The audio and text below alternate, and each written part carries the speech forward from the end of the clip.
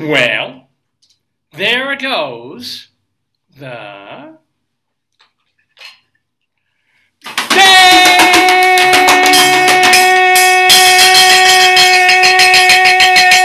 neighborhood. Good morning, everybody, and welcome.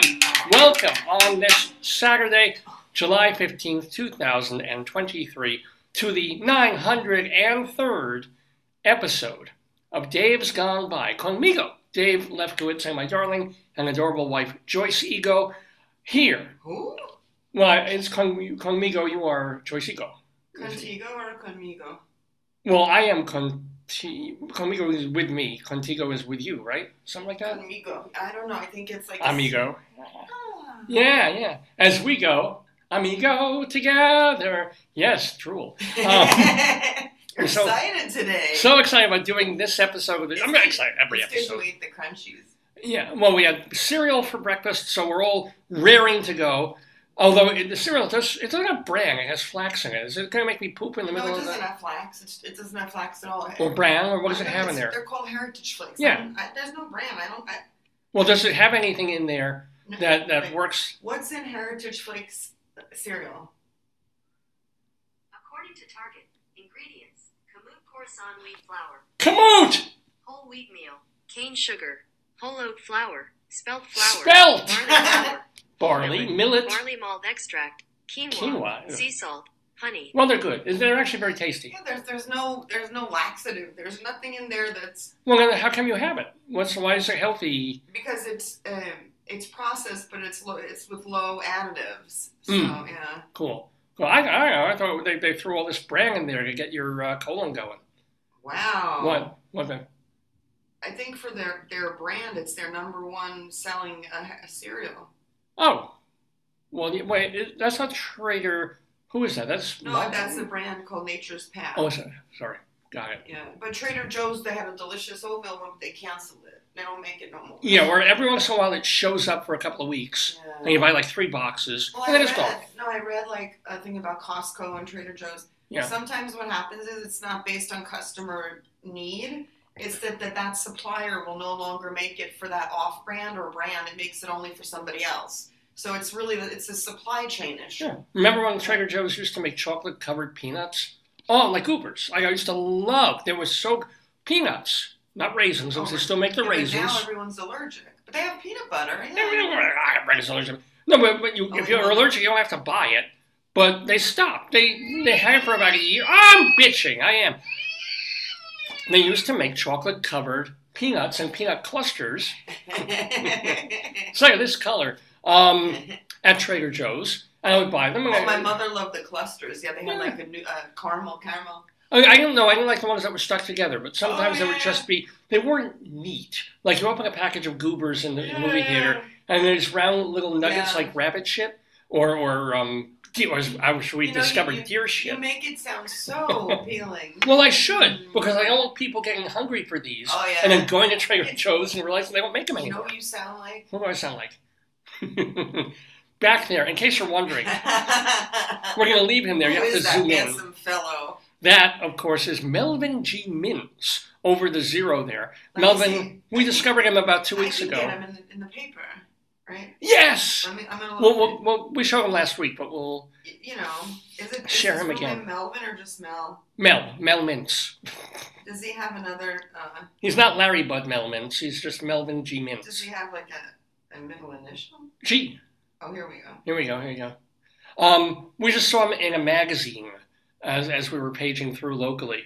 And there was this picture of him. So people can see it up close, right? And he's a perfectly He's a normal, lovely man. older Jewish-looking Yes. gentleman. And yet there's Is he- just something about this picture. Political? He's a political figure Yeah. of some sort. He is a council member and all that. Wow. Successful businessman, politician, council member, Melvin G. Mintz. And yet I see this, and I ripped it out of the magazine, Yeah, he's become which was horrible because somebody was reading the magazine at the time. and I said, What's in that article? we need to share the beauty, the wonder, and the magic that is Melvin because G. he looks so Mintz. self-assured, you know, like Yeah. he looks so he looks so self-assured and happy. And then I see this picture, and I'm like, how can I torture my wife? And I'm like, let me do the voice of what I think Melvin G. Mintz is, which is this incredibly friendly, loud, oversharing, half-deaf, Jewish older man. How are you? I'm Melvin G. Mintz. What can I do for you today in your district? And I would do this at like 2 o'clock in the morning when Joyce is trying to sleep. You know, I was looking for to put today the Wiggly Man. He's not. He's in there Yeah, somewhere. I know, Yeah. Or I think I may have put him up. This is one of those places. Yeah. But you don't need a Wiggly Man when you got. There are. Hold on, I put in the code. Here we go. Melvin G. Mintz. I have to protect my phone because I don't want people getting access to the mints, you know? I know. You should make him your screensaver on your computer. I nicknamed him Breath Mints just because, but no. Fresh mints, you always have little. No, he's either going to be my screensaver or. Not the And ginger. we'll get to the museum in a little bit. I don't have the ginger. Oh, no, not even that. No, yesterday, Joyce and I are heading over to see a museum in Why Baltimore. does his LinkedIn profile say Mel Mintz retired nun? Excuse me. No, like retired NONE. Like what? Oh, it's not. It may not have a birthday. It may not have a Yeah, but I've location. never seen that in a like. Usually, your LinkedIn profile, it would say like your name or something. It never I'll tell you says, what. He is not a retired nun. It says LinkedIn nun. Here we go. Mel Mintz has well-rounded knowledge of how to provide the reverse mortgages. Oh no, that's not him. Of his clients, no. No, that's different another- guy. Sorry. That's an imposter Mintz. Oh no. Yeah. We need to go after him. Stab him and spear Mintz Ooh, Mintz wooing the style of old-style politics. and pepper him with questions so he would be Pardon me. peppermints. Anyway, also Joyce and I. Yesterday, we actually went somewhere. We had an excursion, and we went to Baltimore City, nice part of Baltimore City, to check out their art museum. And we'll talk a little bit about that. And it's a fine museum, tons of Matisses. Wish I liked Matisse more, but okay. But going there, I had no idea about this. Why nobody told me about this is beyond me. But on the way, we're taking an Uber. We're splurging on Uber because I don't want to drive. And we're passing, we're going through, and we're going down, the road. And the guy takes I-83, I think it is, or 683. Boom, boom, boom. Getting into just towards Baltimore Central. And I'm looking around, and suddenly there's a billboard. And you don't really get a lot of billboard. You got it's becoming very, very urban. And you're seeing stores and buildings and office buildings and stuff and shops. But to my right, I catch it, and I see this really enormous billboard out of nowhere, right along the highway. And I think I did a double take. Literally did a double take. Because I'm looking, I'm like, oh! And I'm glad the driver didn't crash the car. Because I was just like, my wife being Hun, looking, Hun, pointing, yelling, looking out the window at this billboard. And it is not, sometimes we have local billboards for some pastor or preacher who's got a gazillion dollars and is coming to talk at the local convention center and do, shepherd his Christian flock and so on. And it's not for some Hollywood movie.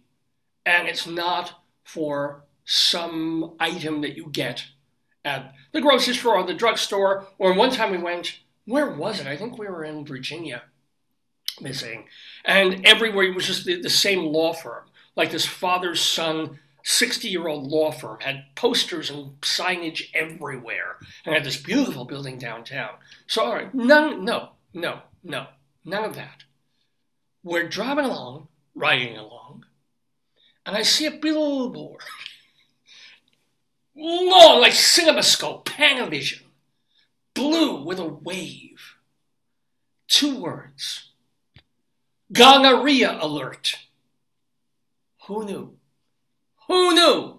Somebody was alerting the world to hopefully the fact that they don't have gonorrhea. But out of nowhere, in this time of getting through COVID still, the pandemic crisis still, in times of stroke and heart attack and high blood pressure, in times of Alzheimer's, no, gonorrhea alert.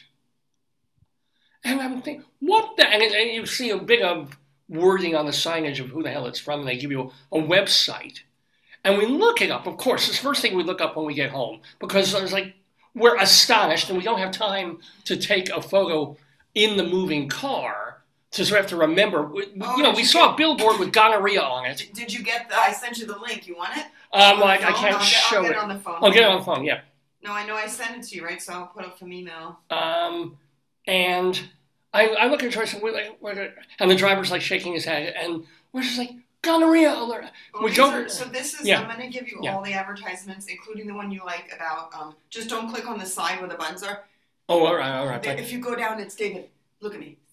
Yeah, right. Go all the way down, that's the one. But first let me show, Joyce, of course, found the billboard that we saw. This is on the highway. We literally see this. Thank you for sharing. I just do the show on like screen share, but gonorrhea alert, and then they give you a website, and it's paid for. It's put together by this not-for-profit out of California. You said the stats are from 2019. Yeah, that's the weirdest thing. I'll find the other one for you. Yeah, there's they're an AIDS coalition out of the West Coast. I don't know. Are they just HIV? Or? Well, they call themselves. Literally, their thing is AIDS Health or AIDS Fix or AIDS something. And of course, they deal with all sorts of STDs and things like that. So they wanted to alert, particularly Baltimore, not any other state, not any other place in the Union. I do like their gentrification sucks one. Not Amsterdam.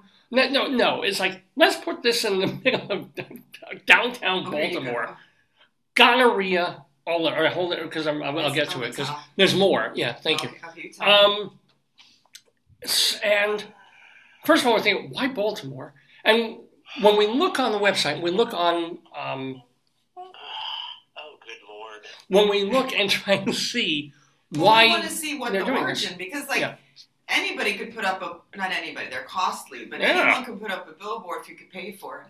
But we were curious as to who was the funder. And why? Yeah. So we're looking and say, the incidences of gonorrhea, I guess in our locale, had gone up from about 9,000 cases to over 11,000 cases from year to year. And first of all, that's compared to how many people had COVID, compared to how many people die of cancer. Yeah, but that's not their area. Like, they're STIs, so they're looking at sexually transmitted infections. So they care about COVID, but their focus is on things you get from... compared to the herp, I'll bet. It's, Yeah, but there are differences. Like gonorrhea, what they're trying to hit hard against is drug resistant. So when there was drug resistant TB in New York and I worked in TB control, that was a nightmare because the medication can't cure the disease. It gets worse. The disease just gets stronger. And the disease gets more virulent. Yeah, so more resistant to antibiotics. So that's what I think. I don't know. I mean, I'm not that. And apparently, it's gonorrhea really rampant in coffee shops. Well, drip coffee, but they. No. But I'm looking at the numbers on this, and it's like, wait a minute, gonorrhea is leaping up, sort of, percentage-wise, not in terms of real numbers. That's disgusting. Yeah. But the first number from 2018 to 2019. Yeah. And that's the last year that they have the actual data on this. Mm-hmm. When they did the study, which is not a study I would want to perform, even with IRB approval. I go to... It's not a verbal. Can we? Oh, yeah.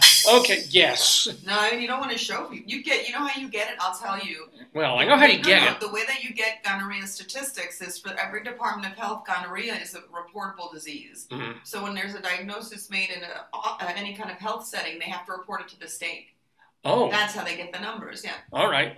So, but still... 2019, I get it, fine, scary, goes up a year. Did anybody even think with this billboard up there that they put up not 3 years ago, but they put up recently, that in 2020, a lot of strangers stopped fucking for a year. No people were having sex for people who knew each other. David, there was another pandemic to address. Yeah, exactly, but the point is, I bet you that from 2019 through 2021, gonorrhea numbers went boom, because you're going to get gonorrhea from hookers, from people you don't know. No, that's not true. Hookers? What are we, 1950s? Mel Mints? Anybody could have You could get it from a spouse, but the spouse would have had to be banging someone who had it. Which probably could happen. Maybe in an apartment building, there's a lot of downtime. All right, maybe. I am dollars to donuts. So I'll buy you dinner at some point. We ever go out for dinner. But no, I'll buy you dinner if between 19 and 21 the numbers went up. Okay. Maybe 21 and 22 they went up. 22. I love how You know I could lie with data, right? No, but you know how like the New York Post likes to make New York look like it's turned into an unbelievable hell of crime and homelessness because the numbers have just jumped. Mm-hmm. And New York has done that. I mean, there's no question. It's crime and crazy people are a problem. But is it really a shock that more people are being mugged and shot in 2022 than they were in 2020 when nobody went outside? It's called lying with data. People do it all the time. I mean, you could, and you don't know, like, my thing is, which I love, one of my students at conference, she was so funny.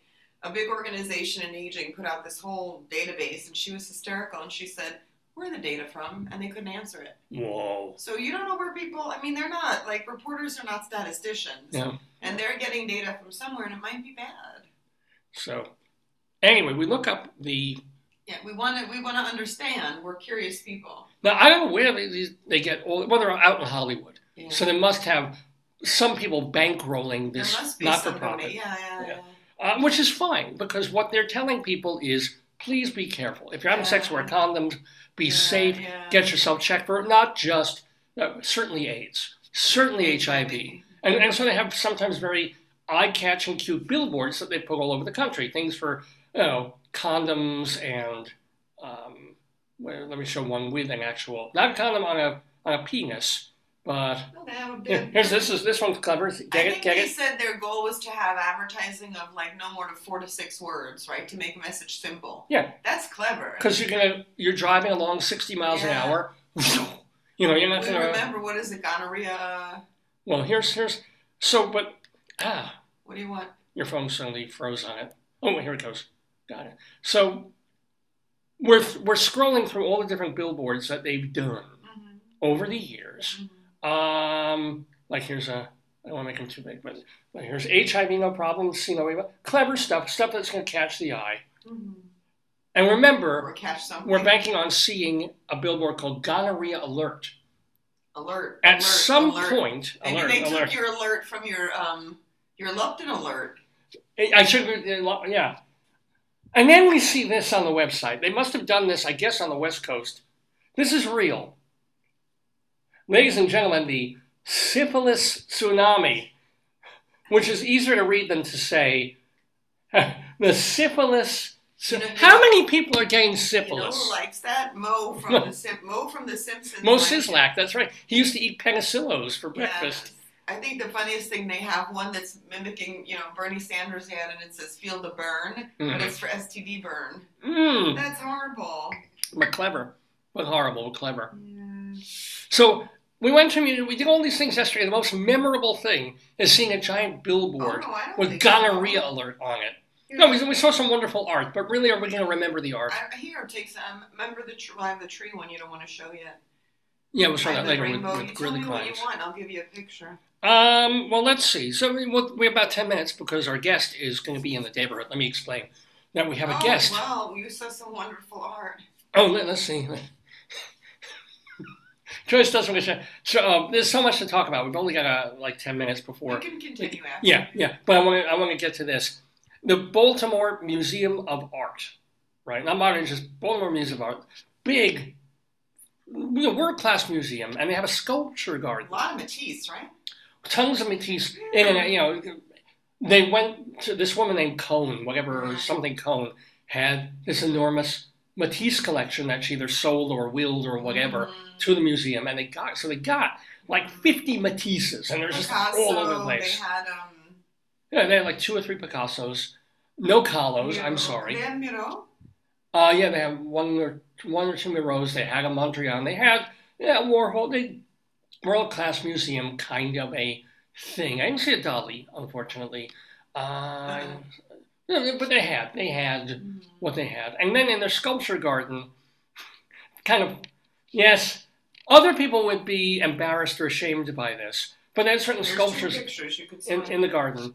One of I should have figured out what this actual sculpture was. It was a horse Right. with a rider reclining on the horse and resting, and the horse had his tushy up. I don't think it was right. I think there was something really messed up, like a guy like stretched out and spading along the back of the horse, and it didn't look like it was a calm, like resting, happy horse. So it looked like this emaciated, dying horse, God. and a rider. That's like, why art is so hands subjective. tied. I Yeah. felt that they're very different. Maybe.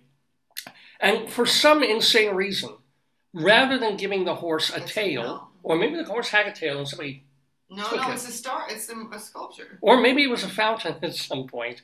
But instead of a tail, the artist gave the horse a very pronounced and indented asshole. I don't know why. It looked kind of like a burpee or something, right? What was burpee? Like I don't know. It had like a unique. Yeah. So, of course, I'm like, hun, get the camera. There's another picture too. This is me sticking my finger in the asshole of a sculpted Now horse. try to swipe. Let me see if I'm very. And just I tried to wipe. It was over 90 degrees, and that was right after we had eaten our yummy. You had what, crab, shrimp? Yeah, chowder? we had some really nice Delicious lunch there, food, but it isn't so much about me doing a stupid, silly photograph of sticking my finger in a sculpture's asshole. It's why design a Did you show sculpture both? with yes, I did Oh. with a prominent rectum. If you're trying to make a statement about horses or man and beast or war or resting or the beauty of communication of the You show us. human This and is animal us at world. the museum. It's good, yeah.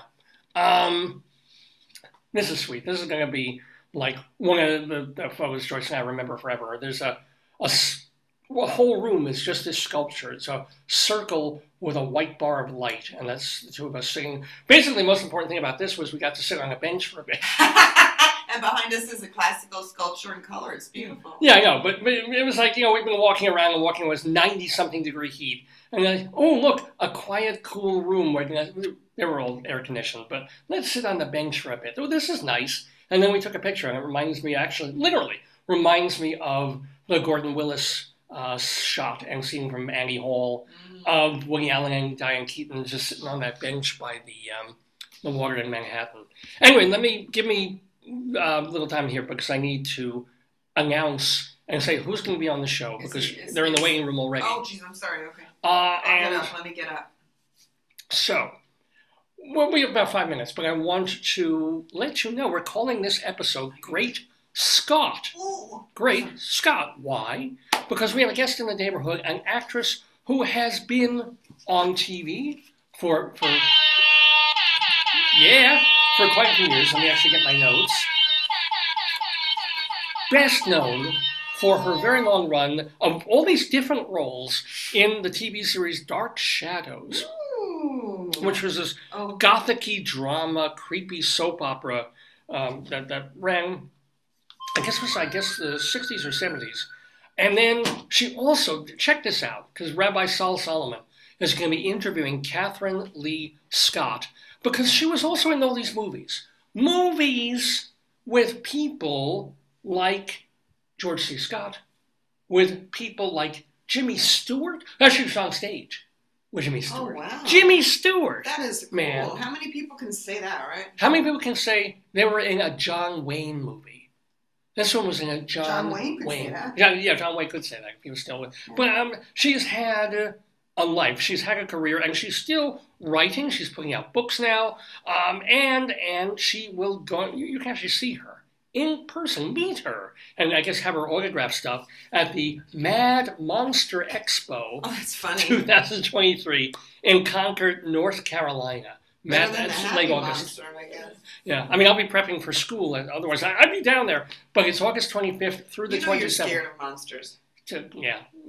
But Catherine Lee Scott is going to be with us in just a couple of minutes, chatting with the one, the only, the Jewish Rabbi Saul Solomon, founder and spiritual leader of Temple Sons of Bitches in Great Neck, New York. So, yeah, pretty exciting show. After the rabbi's chat with Catherine, There's going to, sorry, Ms. Leigh Scott. He might call her Catherine or Miriam, or if he's a Jewish name. What's her Hebrew name for I Catherine? don't know. What would Catherine not too sure. be? I don't know. Cats. I don't know. There will be a trivia game, as we always do, often do. The Today, Yesterday Trivia Quiz, where Catherine Leigh Scott will stay on to play our trivia game opposite some beloved people. Vicky Quaddy, the co-creator of Late Night Catechism, and she also does a couple of other shows out there, and long-running shows out there in Chicago, and our wonderful musical friend out in Canada, Moshe Denberg. Oh, wow. So we've got a great panel. That's a tough team, yeah. They're going to be good. This is going to be a great quiz, the Today, Yesterday Trivia Quiz. Plus, we will have our Colorado Limerick of the Damned, and we will have Greeley Crimes and Old Times, based on items in the Greeley Tribune newspaper. And what else? I think that'll do it. I mean, then we'll talk a little bit more about our week, because there's lots of wonderful things to talk about. And folks, gonorrhea alert. Anyway, want to remind you that Dave's Gone By has been airing live or thereabouts from October of 2002. And we're on from 9 in the morning until noon-ish Eastern time, thereabouts, in the neighborhood, mixing humor and talk and culture and strange, zany, how do you even explain it stuff every single week. This is our 903rd episode, and if you want to check out basically every single episode we've ever done, minus one or two that didn't come out for technical reasons, you can find them. davesgoneby.com. Dave's, with a V like my name, davesgoneby.com. You can also find our archives at archive.org. It's a nonprofit website that gathers art and culture and history and music and old radio and old TV from whenever. Literature, too, from centuries ago, all in one not-for-profit place. And we have a channel there, the Dave's Gone By channel, at archive.org. You can also get the audio archives at Castbox.fm. Remember, those are audio only, so they're for downloading, they're for, if you're into the podcasting thing, you can listen to us where you're going. I know someone wrote to say that they're going to be listening to the show till they're on their way somewhere, they're driving or taking a thing, so they can't watch. And so they're going to listen to the show. They're listening, I hope, right now through their Facebook feed. But anyway, so many ways to connect with and to find the archives and the wonders of this program. Well, one of the wonders is that we get famous and really fun and interesting people with these great lives and careers like Catherine Leigh Scott, who's going to join us in the neighborhood momentarily to chat with the one, the only, the Jewish Rabbi Sol Solomon.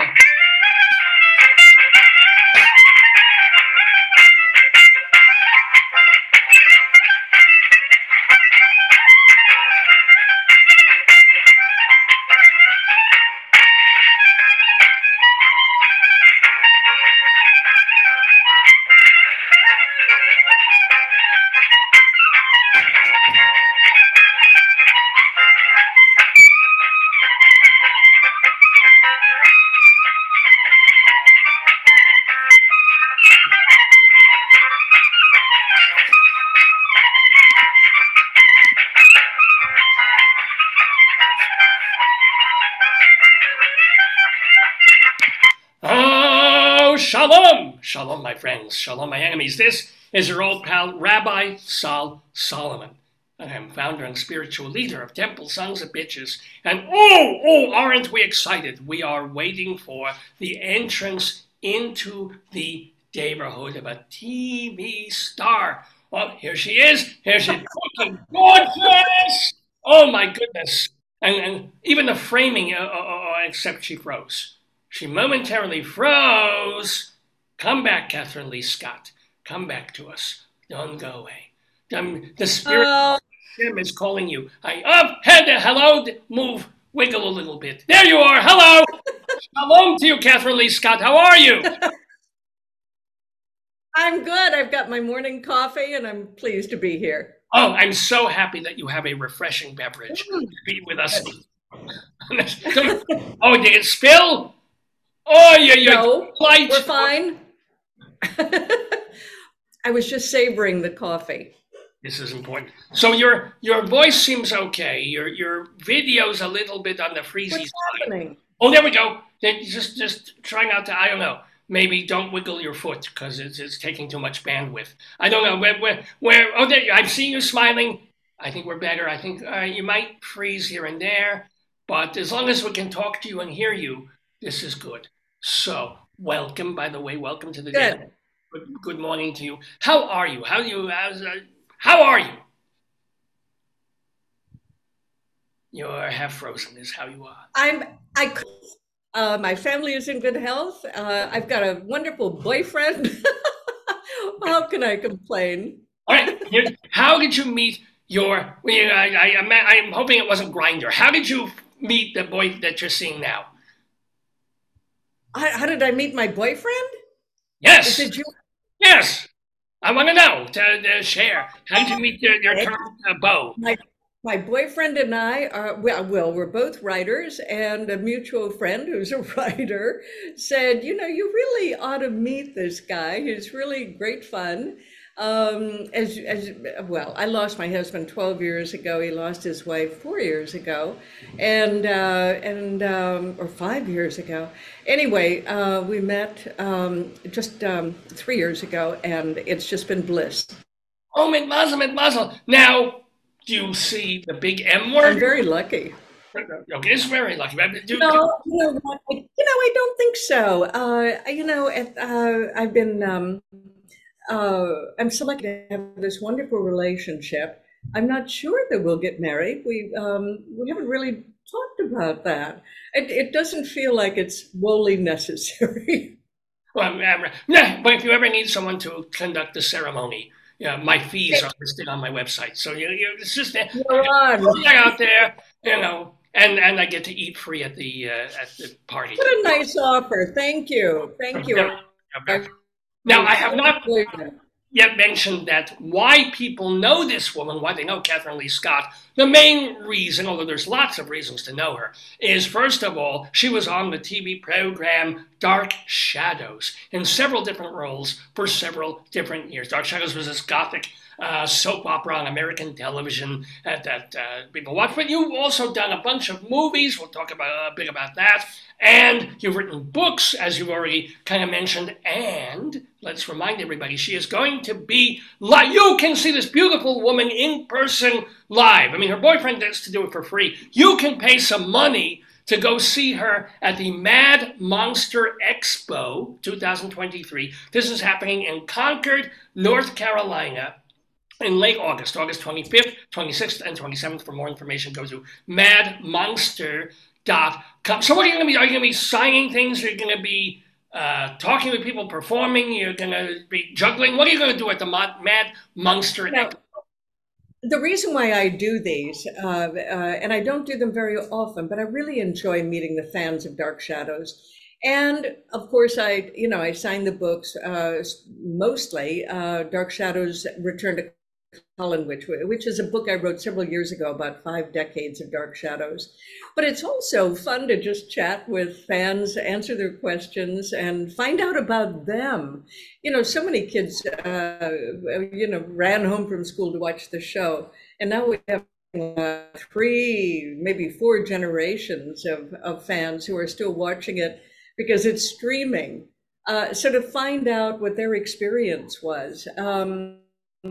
And I think because of the role that I played, Maggie Evans and Josette Dupre, the main squeeze of Vampire Barnabas Collins, I can't tell you how many people say, you got me through a terrible childhood. The best memory I have was running home from school and sitting on the couch and watching Dark Shadows with my grandma. And it's wonderful that the thing that you did really an impact on his life. You're freezing a little bit, but we got most of. Were you a fan? I wasn't old enough. Okay. I'm only 26, so but I'm going to rediscover them on streaming and on YouTube. But let me ask, what is the funniest or most weird question a fan has asked you at one of these MonsterCom things? Oh gosh. I get asked such crazy things. Well, first of all, when you come into people's living room,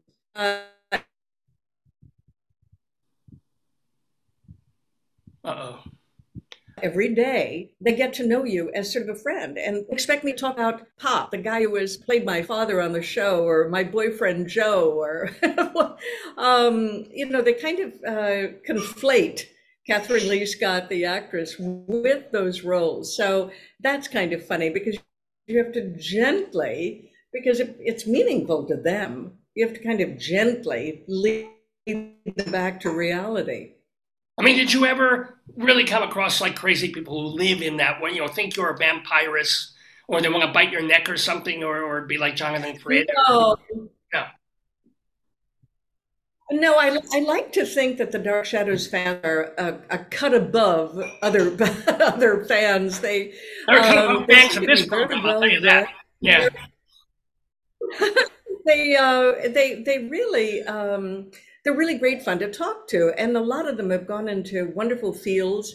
They're very successful, and it's fun to talk to them and to see what the little kid was that watched you on television and what they grew up to be. So no, I've an actor Uh-oh. fan that was difficult to deal with. Let me ask, by the way, speaking of difficult to do, is your boyfriend making breakfast over there? What the hell's going on in your place? I'm hearing like china smashing and then forks and knives. Oh, I'm so sorry. You know what? It's Saturday morning. It could be a second cup of coffee. It could be the dishwasher. Wait until the Airedale comes through and starts barking. Well, if you make me a bagel, toasted, extra butter, I will put you with a schmear. We'll do little lox. Would you mind? A toasted bagel, a bit of schmear. Okay, coming up. Dip it lightly in borscht, if you could. That would be a very beautiful thing. All right, coming right up. So, but more seriously, tell us about the first acting role that you got, whether it was in live theater or whether it was film, that you remember that you did all the way back. Well, my very first acting role, I think, was when I was in second grade, and I wrote a play about George Washington, gave all the good lines to Martha Washington. That was my role. And then we performed it for the whole second grade class, and it was a wonderful experience. I think I've been an actor since then. But my first professional job on camera, in an acting role, was Dark Shadows, and there were so many young actors that got their start in the show. In addition to me, there was Lara Parker, and I had lunch with her. I spent 6 hours with her the other day. We're such close friends. And Kate Jackson, David Selby, Jimmy Storm, Chris Pennock. There are so many of us that really got our start on the show. Now, and how lucky we were. Oh, to come out of acting class and your very first job, you're playing roles that take you into the 18th century, and to do costume drama and do what is essentially live television. It was a remarkable experience. We were just hugely lucky. And of course, that leads to the obvious next question. Since it was live television for a while, gotta tell like disaster moments of like this fell, so and so forgot the line. Tell. And the knob came off in my hand. Wait. There was another time when I was what? The doorknob came off in my hand. I stood there with the doorknob in my hand. There was another instance when I had a scene with my father, and a piece of flashing from one of the lights up above dropped right between us. I mean, it could have caused injury. And we just went on the stage. It was live. We couldn't stop. We couldn't go back. What we did is what you saw. Now, was that overall more fun than later on doing scripted television waiting 2 hours for a take. Doing movies, certainly, like where you're in the trailer for 3 hours and then you come out and you do something 8 times. Tell me. Well, what are you talking about when we switched from doing a television series and when we did House of Dark Shadows, the movie? Or even just you as an actress when you started to do Because other that was things. Like because that was live TV. But you've done others since then. Yeah. you, you will find actors of my vintage they really know their lines. And I've now entered my 8th decade. I have to say, I know I know how to do a first take that's usable. When you're doing film, of course, you do multiple takes and close-ups and all the rest of it. But people of my vintage, they're not going to forget their lines. They are going to be prepared. And that comes out of all of the summer stock, where you learn lines one day and you're on stage the next, and doing live television. It's a great training ground. Now, because you can sit on a set. You can sit on a set for hours while they're doing all of the lighting, but then and they get the camera adjusted and all the rest of it. And you come on, you're expected to just deliver like that. And if you fluff a line and they have to stop, everybody looks at you and grow. It's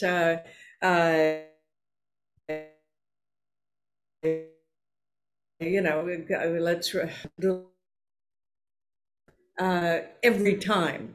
Not the sound of an airplane flies overhead, and that's all understood. But an actor fluffing a line and ruining a take, or not acing it, really doing it emotionally, that's a mark against you. Oh, absolutely. Although nowadays, I think with film itself being cheaper or just digital, cheaper, and people using handheld cameras and stuff, they're probably a little easier on that. They're probably, if you have to do a takeover, they just keep going, just go, And I know. Well, yes. Now, film is very seldom used. It's all digital, and as a matter of fact, last week. I did several days on a new feature, a comedy. So in front of the camera, and if something isn't in alignment, it has to. The director saying, "Go back, keep rolling, go back," and you read. You do the scene again, and there's been no cut in the take. So in the 55 years that I've been a professional actress. All of the technological changes, and you have to learn. When they started doing multiple handheld cameras, we were doing a show, Sun Elsewhere, and Blues and those kinds of shows. Those were back in the 1990s. That's already 30 years ago, and already this new technology was in place. So. You have to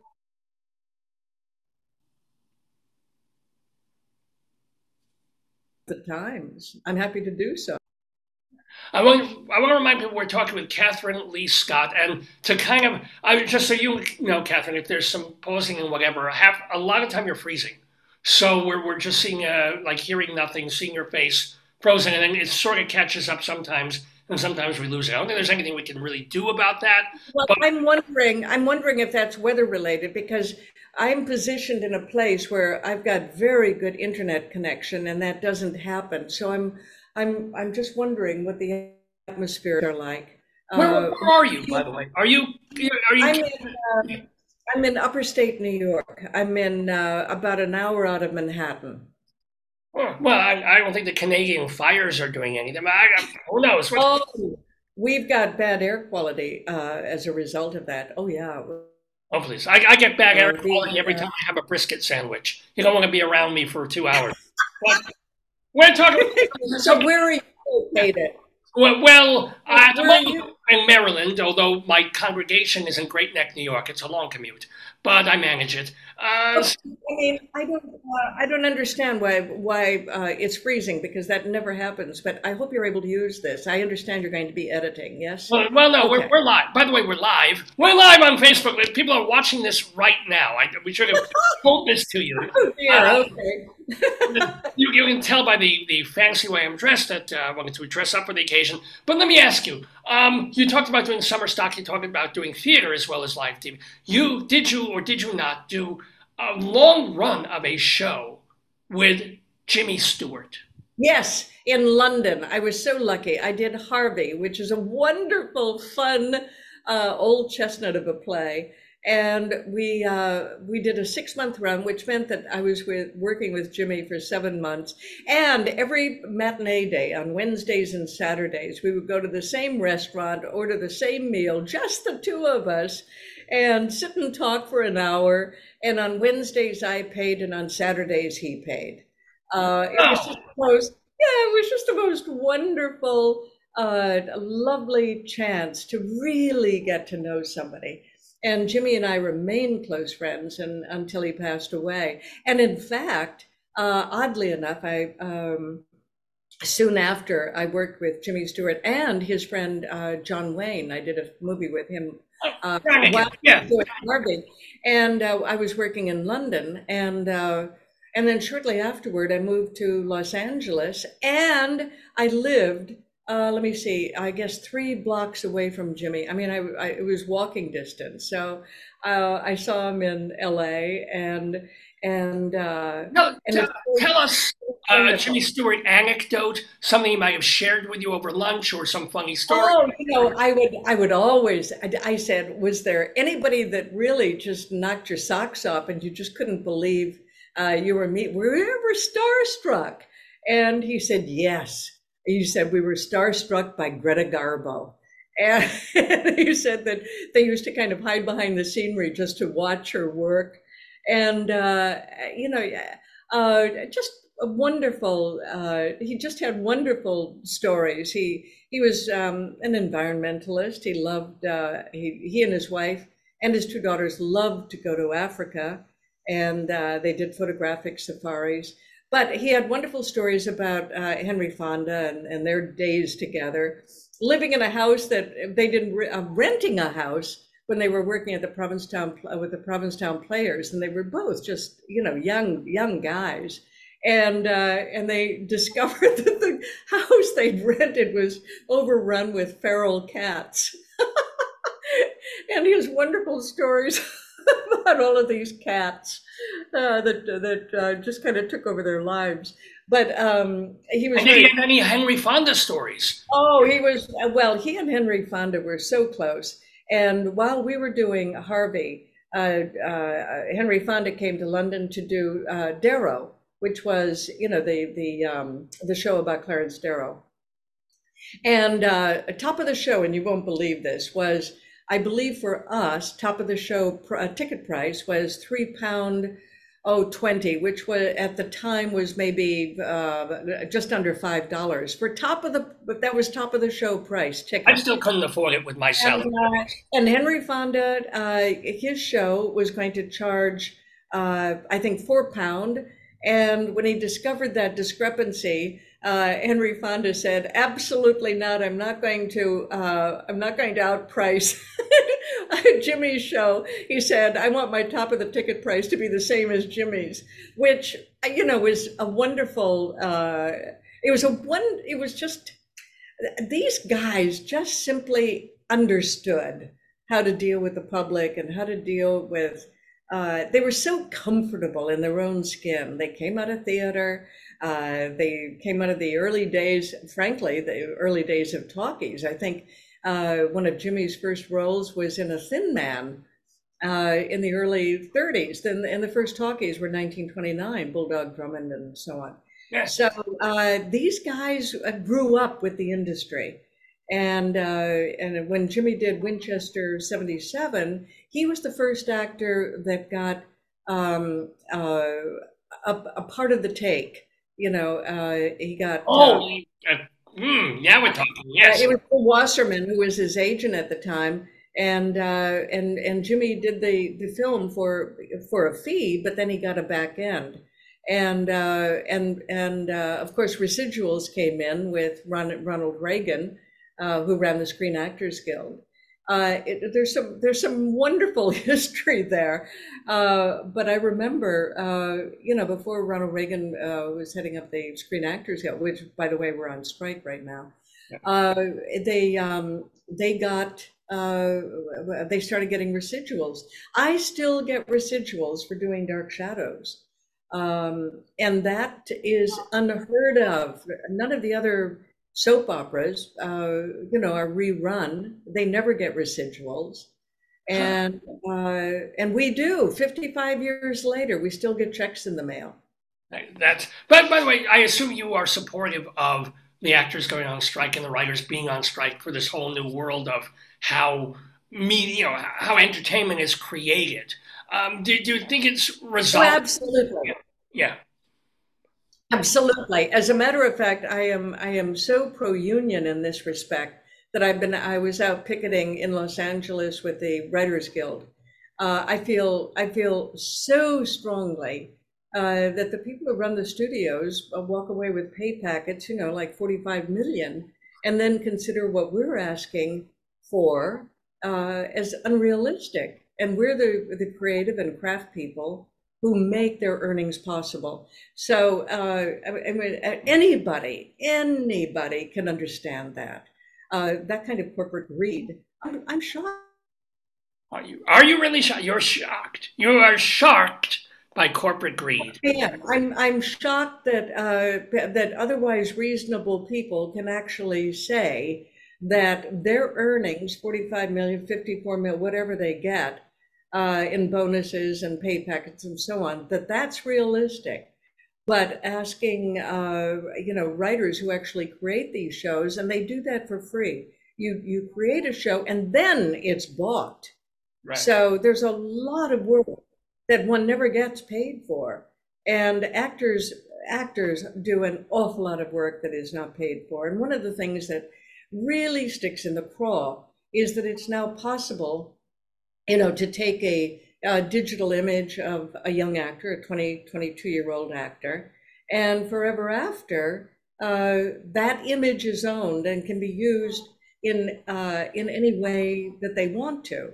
AI now is capable of Hey, look, writing a Harrison script. Ford looked 20. I mean, this is what they can do. Now, let me ask you. We have a few minutes before we move to the quiz portion of the show, where you and Dave and Oh yes, and I wanted to say for all Dark Shadows fans, the book Dark Shadows Return to Collinwood. If you are watching these reruns, by all means, this book has has an overview of all of the plots, which were very confusing at times, like the Leviathan plot. So if you've got the book, you can actually read about what each episode is about, and it gives you all of these wonderful behind the scenes anecdotes about what it was like to film that day and what happened. So it's a real bonus if you're a Dark Shadows fan. what was the name of the book again, and where can people get it? It's called Dark Shadows Return to Collinwood, and you'll find all of these books out the show. You'll find them on my website, www.catherineleescott.com. And I'm happy to sign any book or photograph or whatever. And I hope I'm going to see you at the Mad Monster on August 25th to the 27th in Concord, North Carolina. That should be great fun. You can fly into Charlotte, and it's just a short little ride. Now, Concord. we still do have a couple of minutes, but I'm glad you were able to push that book. You have some other books. So, Yes.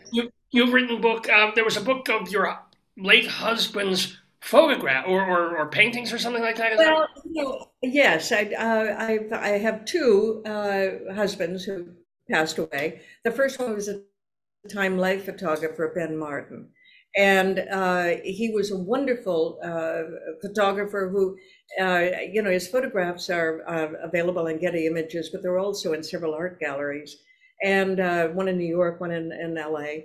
And among them, he photographed all of these wonderful young artists. They were the same age he was. And he photographed them in their studios, like Mark Rothko and, um, Larry Rivers, Helen Frankenthaler, Salvador Dali, Roy Lichtenstein. Wonderful. Wow. Yeah, Wonderful. okay. We Yeah. have about 30 of these. So these photographs are available. And then my husband, Jeff Miller, who was the founding editor of Los Angeles Magazine, the first city magazine in the country. And there are about 400 city magazines now that use his template that he started at for LA Magazine. And that was back in 1960.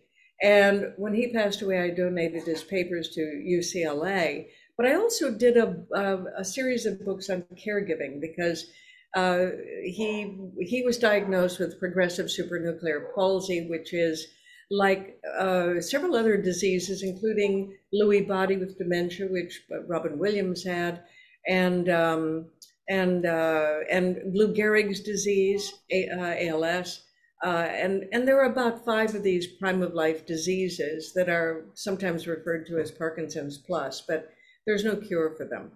So I wrote the book about caregiving called Last Dance at the Savoy, and also Now With You, Now Without, almost as a primer on how to care for somebody with a neurological disease that is progressive.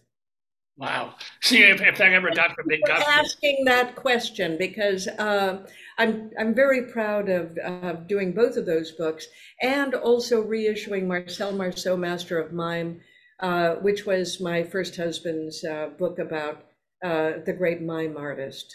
Oh, all of these, by the way, what was it, KatherineLeeScott.com? That's correct. So really go there, Kathryn, Kathryn, Lee, Leigh, like Janet Lee, Scott, like Scott. Get these books, and also go see her, of course. Now, we have one more question before I have to go. Dave comes in. You stay there. You don't go anywhere, but you stay there. You play the quiz. But let me ask you, you brought up John Wayne. Do you have a John Wayne story? Oh, yeah. Oh, I really love that guy. I did a film called Brannigan, and I played an air hostess, and well, here's the funny story. Much of what I did ended up on the cutting room floor because he plays a detective who goes rogue. He comes to London, and he's got a gun that he's going to carry on, and of course that was right in the middle of all of those skyjackings. And I think wiser heads prevailed, and they did a bit of editing, thank God. But he was wonderful to work with, and I remember we both had an affinity for tuna fish sandwiches, so that's what we ate for lunch. And I had a wonderful time chatting with him because, of course, I was doing Harvey with Jimmy Stewart then, and any friend of Jimmy's was a friend of his. Wow, just hearing these names. You know what? We have one more minute, so one more. You were also in the film version of The Great Gatsby that featured Mia Farrow and Robert Redford. Do you have a Redford story, a Farrow story, a Gatsby story? Oh, a T.J. Eckleburg story? Anything? What? I'll tell you what was really fun about that. We were filming at Pinewood.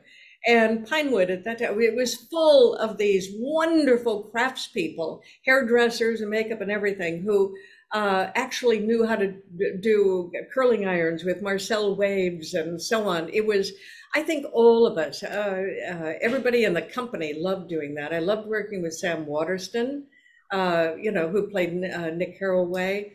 And I remember being on set when, Mia Farrow and Robert Redford showed up. There was one scene that I was in where everybody was there, and just the kind of camaraderie. You cannot, and I stress this, cannot be starstruck when you're working with somebody. I was never starstruck working with John Wayne or Dirk Bogarde, Lana Turner, Jimmy Stewart, Joan Bennett, any of them, because you can't do your work if you're starstruck. And so as soon as an actor of that renown, put it that way, comes on set and you start working with them, you are just two actors doing your job. This is why you were able for the past half hour to talk to me without being frightened, without being nervous, without because this is come on now I'm added to the canon Pick up on that. of extraordinary screen time that you've had with people. I mean, okay, Dirk Bogarde and then Rabbi Sal Solomon. Of course, we have been In the delighted same breath, in the same breath. in the same breath. Well, with me, two breaths because I'm a little short of breath these days. But we've been delightfully chatting with Catherine Lee Scott, who is one more time, she's going to be appearing at the Mad Monster Expo 2023, August 25th through the 27th. Get your tickets at madmonster.com and buy her books at catherineleescott.com. Now, Ms. Scott, this has been wonderful. Do not go away. I'm going to go away. I'm going to play some screechy, annoying klezmer music. And then Dave will come to take you through the wonderful, ridiculous trivia quiz that you will play alongside some of his great... Oh my God, I'm nervous. Now I'm nervous. Don't be... Look, just remember that the quiz is just another actor. And, you know, nervousness has nothing into it. It's you and another actor called the quiz. It's as simple as that. Thank you so much. Here comes the annoying music.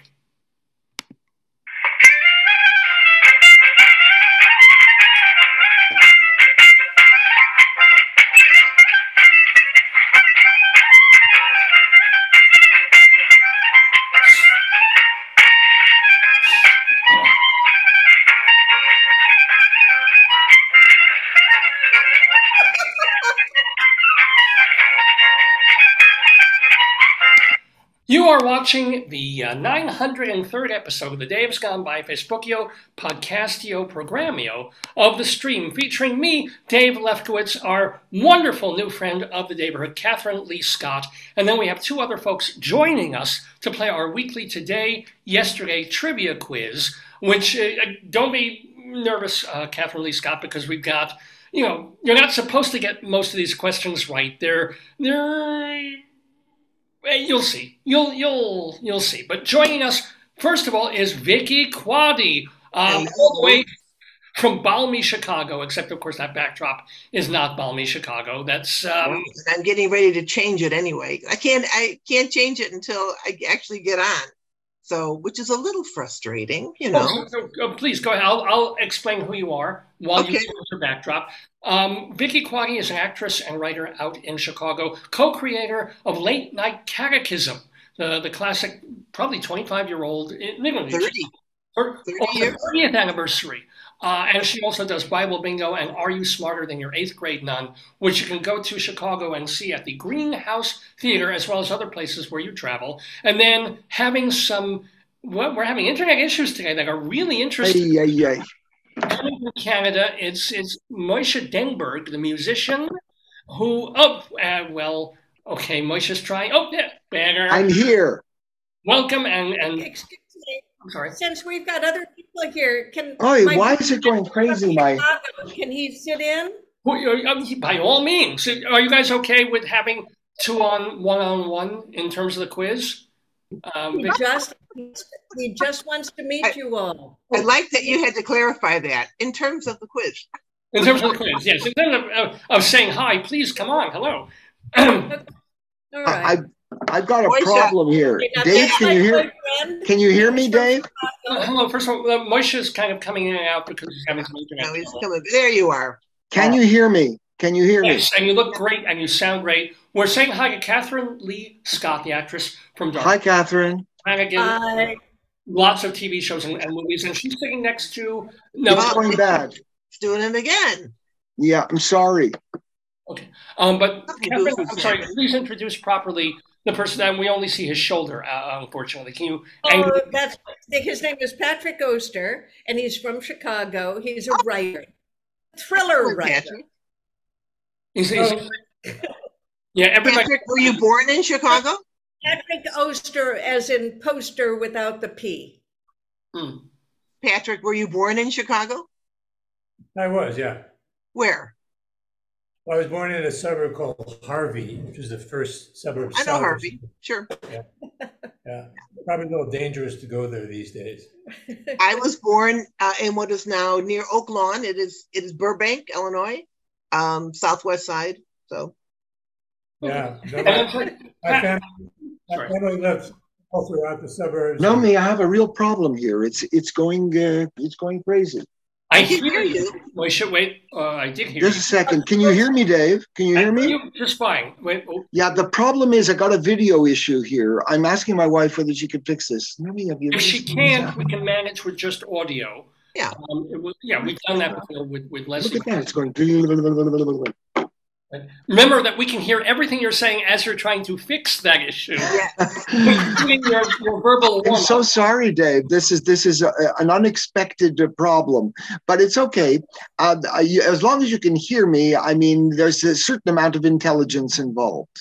Not from me, I'll tell you that. But can you hear us and see us?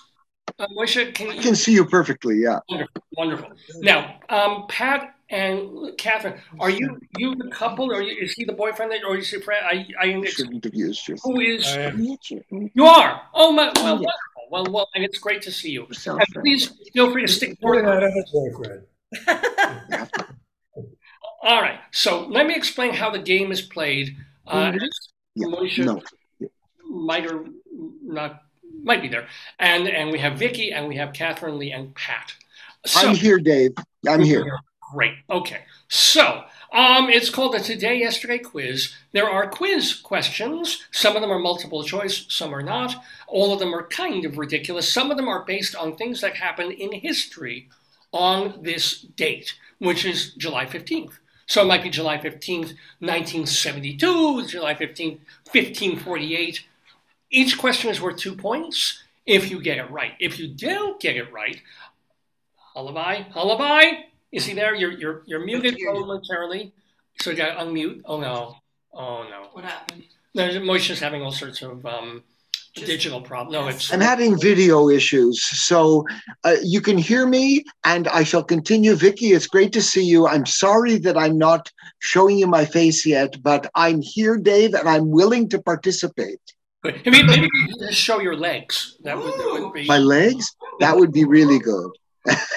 Anyway, Hubba. that's my wife Joyce over there also. So it's going to be an interesting quiz today. Here we go.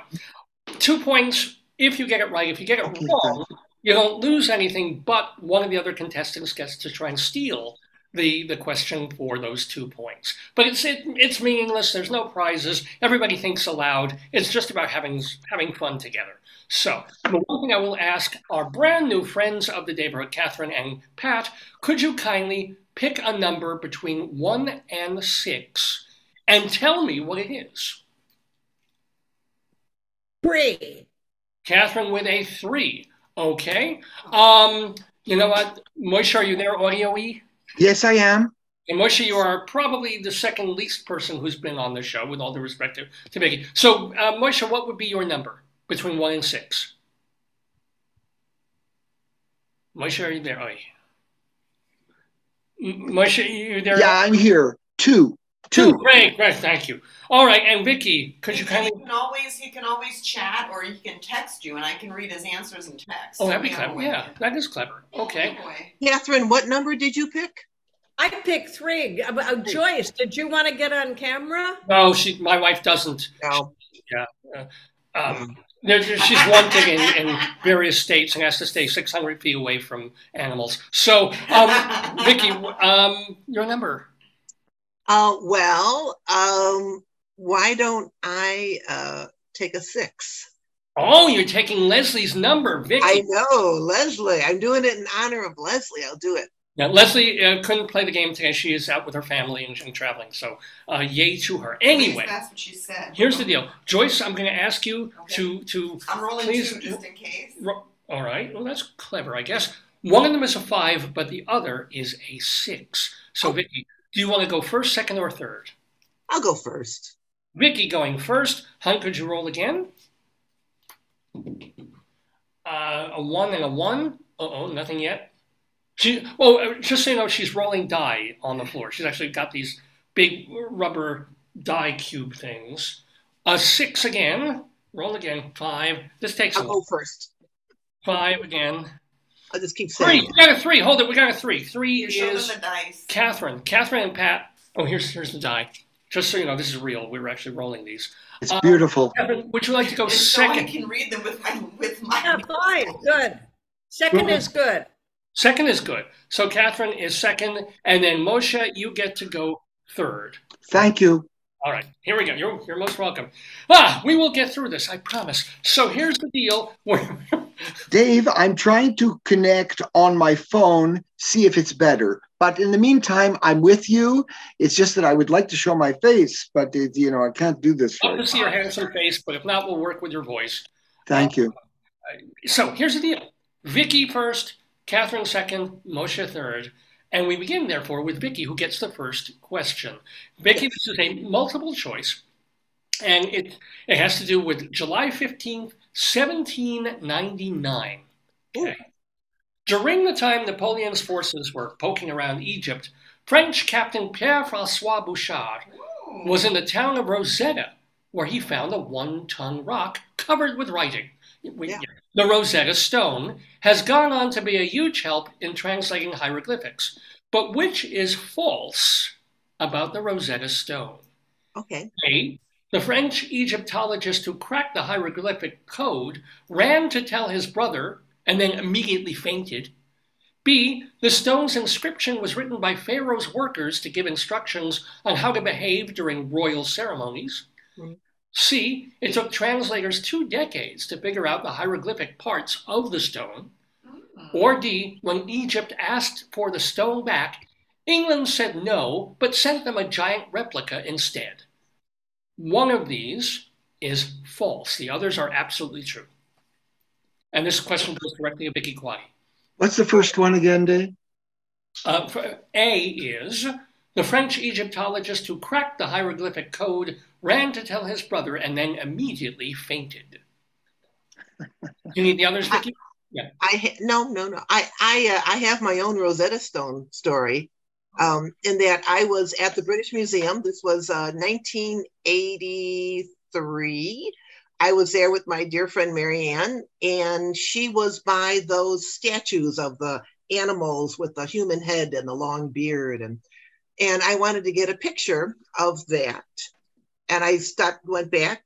Oh no, go back a little bit more. Ow! Jesus Christ!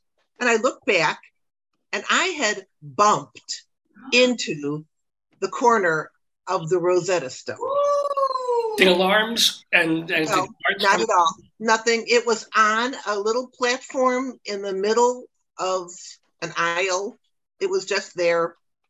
It was just sitting there. This is actually another truth about the Rosetta Stone, that in its earlier years, when it was in museums and stuff, people were allowed to touch it. It wasn't until later that it stopped people from the oils and stuff. It was just a big rock. It was just there because they had already cracked it. So to them, it was just sitting there, you know. Wow. Years later, I went to the British Museum with my son, David, and he couldn't believe that now it was in an alcove. So he sat on the edge and leaned all the way back to touch it so that I would not be the only one in the family to have touched it. Now it's behind like acrylic or something, you know, you can't get anywhere near it. Wow. So, and then here, this is my little French. I am on the Champs-Élysées. It is for Bastille Day. I had no idea. No. I know, because I'm mostly But you're in Paris? You're in Paris now? Not now. I have been in Paris, but no. That is just a photo. Oh, okay. It's just the background. It's just the background. Okay, so I'm going to say the guy who fainted is possible. 2 months, or 2 years, 2 years to crack the hieroglyphics. Wait, I'm sorry. Let me, I'm going to read, because it's been a while since I've done. Let me redo these things. Here we go. A, which of these is false? Right, false. So the guy fainted, that's A. French hieroglyphic code ran to tell his brother and then immediately fainted. Right. The stone's inscription was written by Pharaoh's workers to give instructions on how to behave during royal ceremonies. C, it took translators 2 decades to figure out the hieroglyphic parts of the stone. Or D, when Egypt asked for the stone back, England said no, but sent them a giant replica instead. False. I was in Egypt in 2022, and they just hate the fact that Rosetta Stone is still at the British Museum. oh my God, what insult if they had sent them a replica. But I bet they did. What an insult. Nah, we'll keep the original. You can just have this one. God, would they have done that to them? I bet they did. I'm going to say that it took them longer than 2 decades to decipher. I don't know why. I feel like it may have taken them. Maybe it took them shorter. I mean, once they cracked the one code, they were able to crack the rest. So I'll say that's false. So you're going to say it's false that it took 2 decades to. That is your final answer. Yeah, I guess. Well, I'm afraid, no, please don't crack up, Vicki. No, that's Not the correct answer. It really did take 2 decades. Just a little over 2 decades for them to do, because they got one, there's 3 different kinds of writing of the same thing. Right, sure. But the third one was, I can't, I'll tell the rest after David, we get the should answer. have used Google Translate. Yeah, right. If they used Google Translate, we would have done it. 5 minutes. Yeah. But no, there's a reason, and we'll get to that. But anyway, no. So, Joyce, could you kindly roll the die? And I think it's true that the French did not find it. They took it. Yeah. Or the British, whoever found it didn't get to keep it.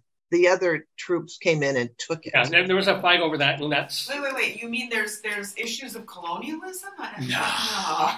Never. All right, so Joyce has rolled a 5, which means... Wait, no, we don't have a 5. Okay. We have another 5. We have a 6. 6 was Vicki.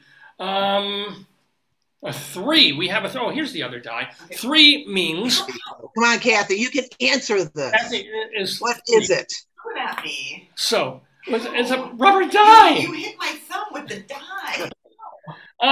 Kathy, you get to steal this question, you and Pat. So, there are 3 other choices. Which do you think is false about the Rosetta Stone?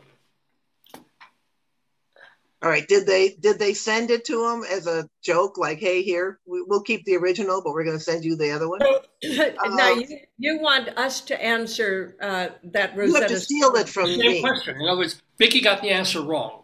So you can get 2 points. So we think, which one? The Manners, huh? Yeah,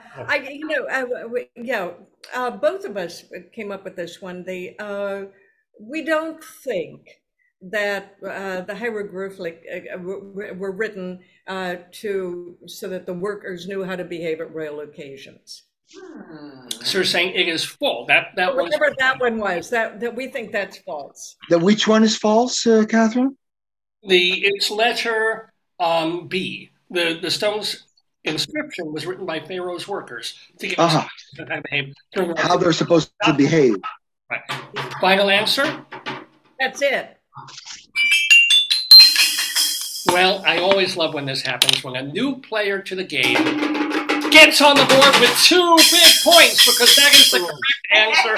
Congratulations to Catherine and Pat, because they get on the board first with 2 points. Why don't you just call them Mazel tov, mazel tov. So here's the deal. Cat for Catherine and Pat is Cat. Cat. So do you mind if I call you Cat? I don't know this woman, and you want me to call her Cat. Do you mind if I call you guys Cat? Okay. Great. But here's the deal. You're absolutely right. Team Cat. The stone was made by priests to list the accomplishments of the then 12-year-old Pharaoh, Wow. who already done a bunch of stuff, but they wanted to make him look good in front of the people and everything. So that's kind of neat. It's like the World Wrestling Federation when they come in, or it's the Nathans. It's the guy who does the Nathans hot dog contest. Yeah. This man is, a god among men, right? They have to. And they did it in 3 languages on this big rock. And what happened was, with the hieroglyphic thing, it took years and years for the guy who's like, wait a minute, these little symbols aren't just like picture things. It was phonetic. And he cracked the code as if it were just a regular other language. Mm-hmm. And then they finally got it after 20 years. Oh my God. But it really was true that Jean-Francois Champollion whose brother worked nearby. There was some French. He was working on this thing. And he was like, oh my God, I cracked it. He cracked the language of it, the phonetic idea. Ran to his brother, like, a couple of blocks. And I've done it. And he fainted. Right in front of his brother. True story. Anyway, congratulations to Catherine, who's got 2 points on the board in our Today Yesterday quiz.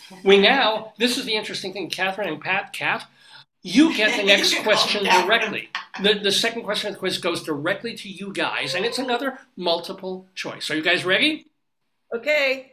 Get it. They're going to get it. Come on, guys. You got it. On Tuesday, this week, the literary world lost Czech-born, mostly exiled writer Milan Kundera, who passed at age 91 after a long illness. He's best known as the author of The Unbearable Lightness of Being. But which of these was not one of his other novels? A, Immortality. B, Ignorance. C, Ingratitude. D, Identity. Oh, my Lord. I know, the quiz is absolutely ridiculous. But And then F, Enigma.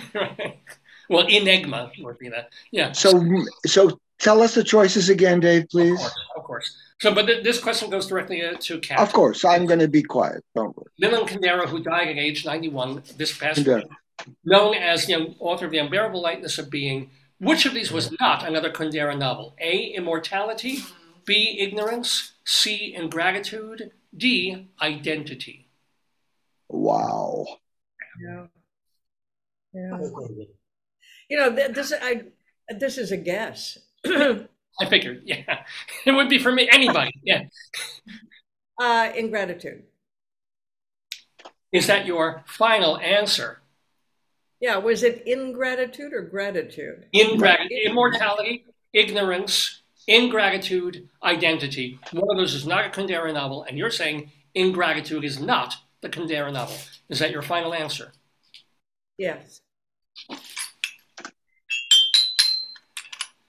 Well, Kat, I don't mean to sound ungrateful, but you're getting 2 more points because that is the Wow, fantastic. Oh, she's You are on fire. wow, my totally, goodness. totally. I mean, it's worse than the fires here in BC, man. I read his obituary, and anyway. I read the obituary too, but I didn't remember looking at that information. Ingratitude. How do you like that? Oh boy. So, Dave, I tell you, I'm trying to connect with another computer, but I'm not going to log off or anything like this. So I'm still here with you audio-wise. You can ask me the question. We can continue. And if I succeed with this other computer, you'll see me and you can let me in, okay? wonderful. And if this were, let's also do this question, and then you can really kind of go away for a little bit. Good. Well, I don't have to go away. I'm almost there. But okay, go for it. I'm listening. This question goes directly to Moshe Dengberg, a musician, by the way. Moshe, let's ask you real quick. What have you been working on recently? What's your latest? Lately, well, what I've been doing is creating a lot of YouTube videos for my oeuvre with my Jewish group Tzimmus. So, got lots of Jewish songs. There's a YouTube station, and we're doing all kinds of wonderful original YouTube productions, and it's a lot of fun. I'm enjoying that a lot. Where can you find it? You could find it if you go to YouTube and you look up Tzimmus Music. I think you should be able to find it if you look up Tzimmus Music. T-Z. No, T-Z. Sorry, Americans. T-Z-I-M-M, mother, E-S, Sam. The Americans forgive you. All right, so Moshe, this time it's your question. All right, let's have it. And this Bring is it on. a multiple choice. Here we go.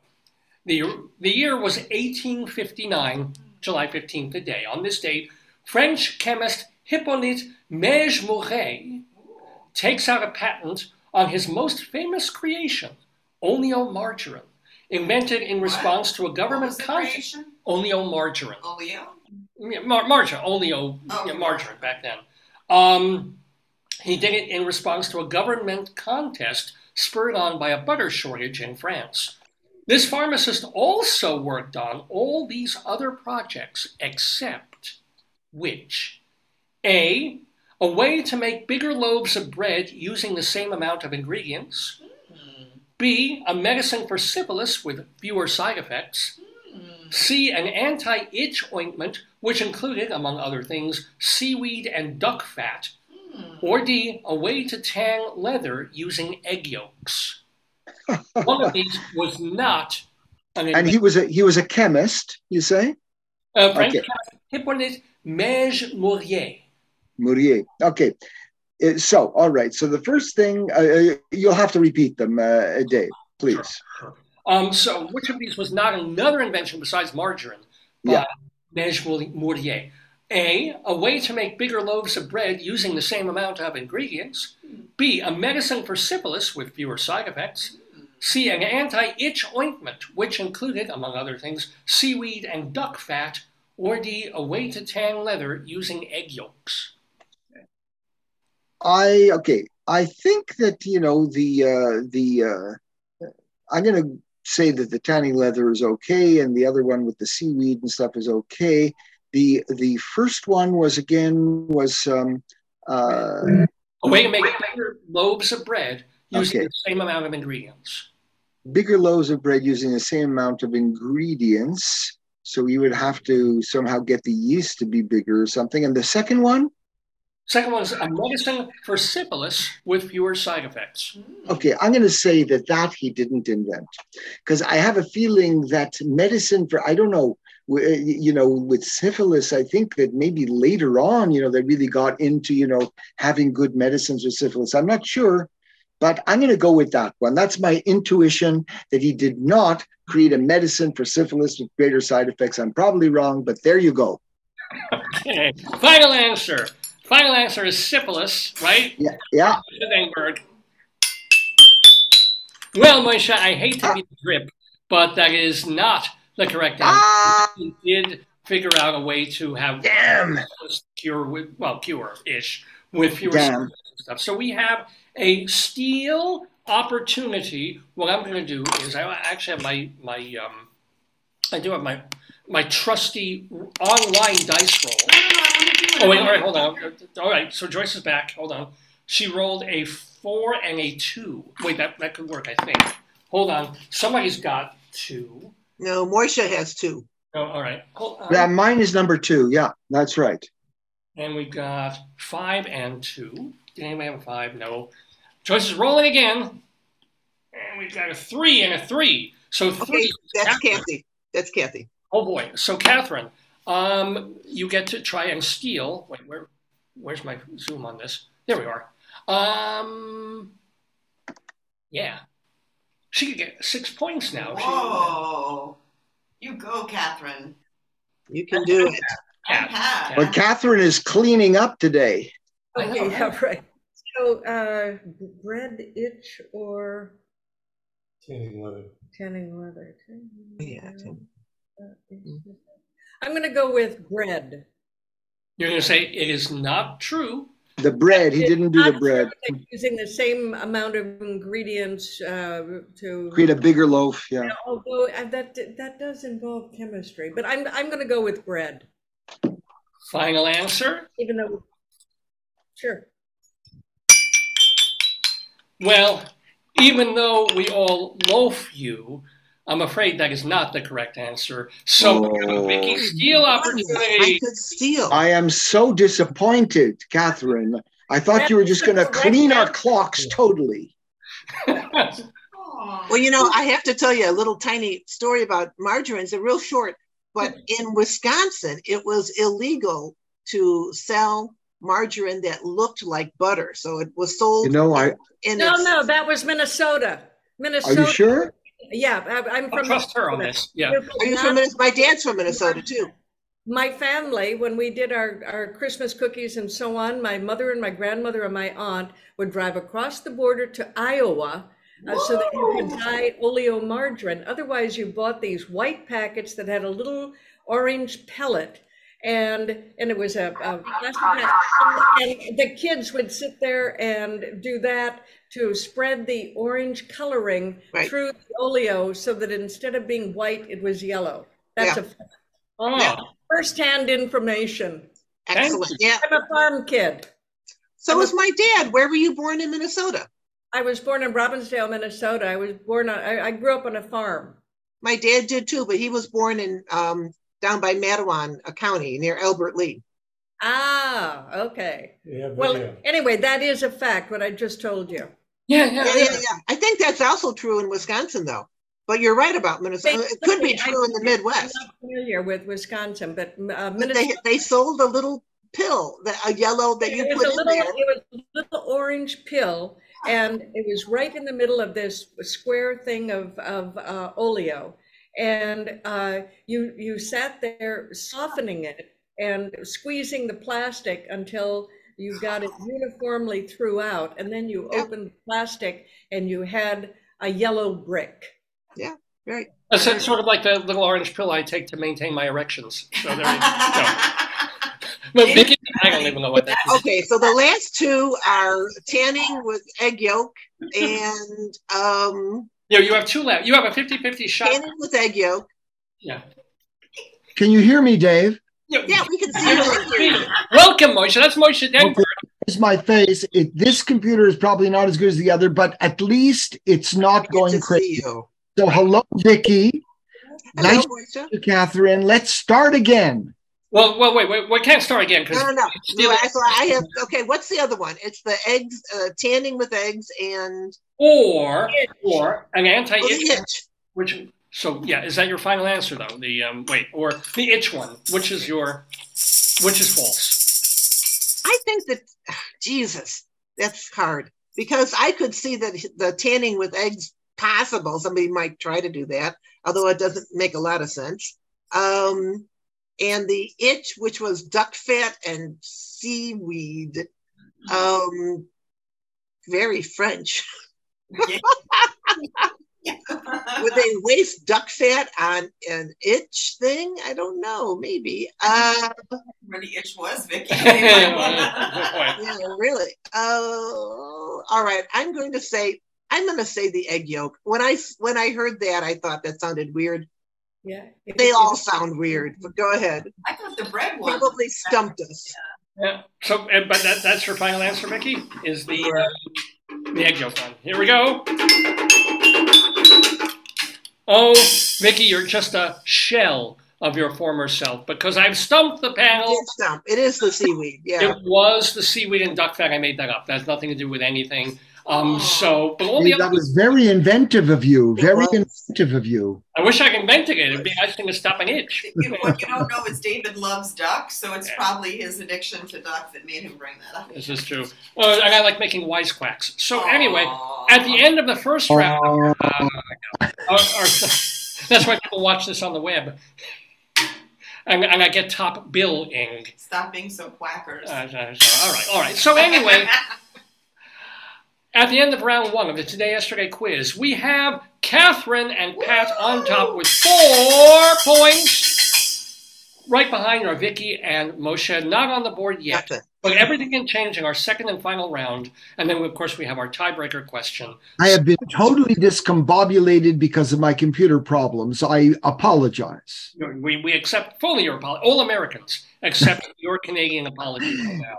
Sorry, eh? Except the letter Z.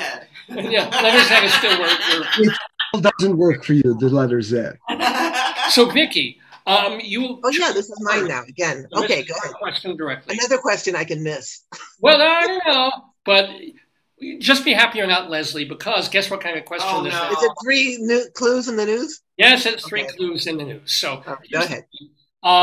These are 3 words unrelated to each other, but each of these words separately relates to a word that we are looking for, and a word that has something to do in the news. I'm just going to grab a piece of paper so I can write them down. Okay, go ahead.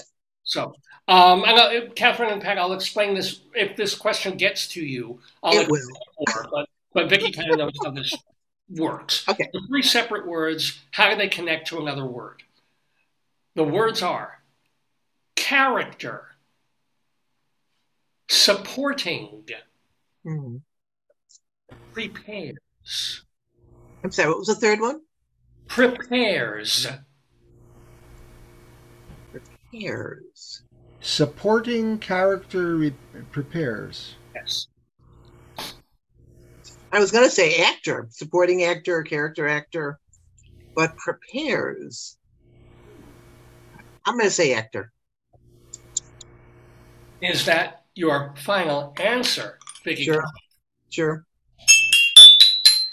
Well, you win the Oscar, Vicky Quaggy, because that is the correct answer. Yay! An actor prepares is the Stanislavski book from, that millions of actors have used to.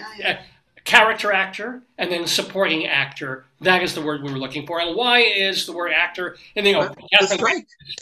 Yeah. Because the SAG-AFTRA The strike. strike. Well, Actors have joined the writer's strike. Woo, woo. Yeah.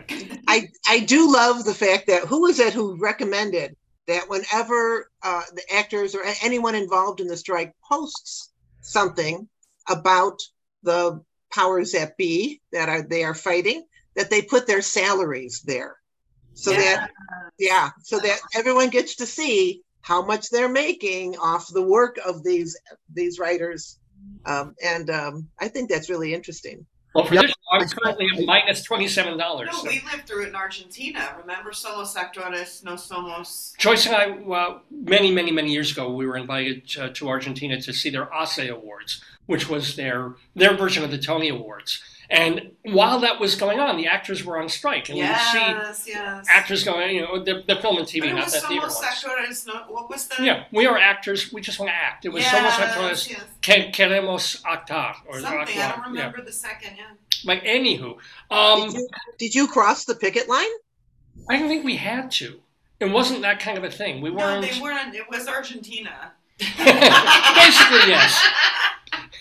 No, but it wasn't. I don't know what it was, or whether we're on a strike or they were just protesting or something like that. I think the actors then took a break for some coffee and some. And a siesta, and then coffee and some kind of. Sweet. And then most of them disappeared. No, I'm kidding. Oh, but God. anywho. Oh my God, David, no. So congratulations to Vicky for getting 2 points on the board. It's a close game now. 2 points away from Catherine. But Catherine and Pat, you guys can now get 2 more points if you get this question. You'll and probably lock up a victory here. Actually, it would. So no pressure. O'Shea's victory is getting Getting on camera. Technology is sometimes a pain in the, So here's the deal. Catherine, no pressure. But, this is all the marbles right here. And Pat, too. And Pat, sorry.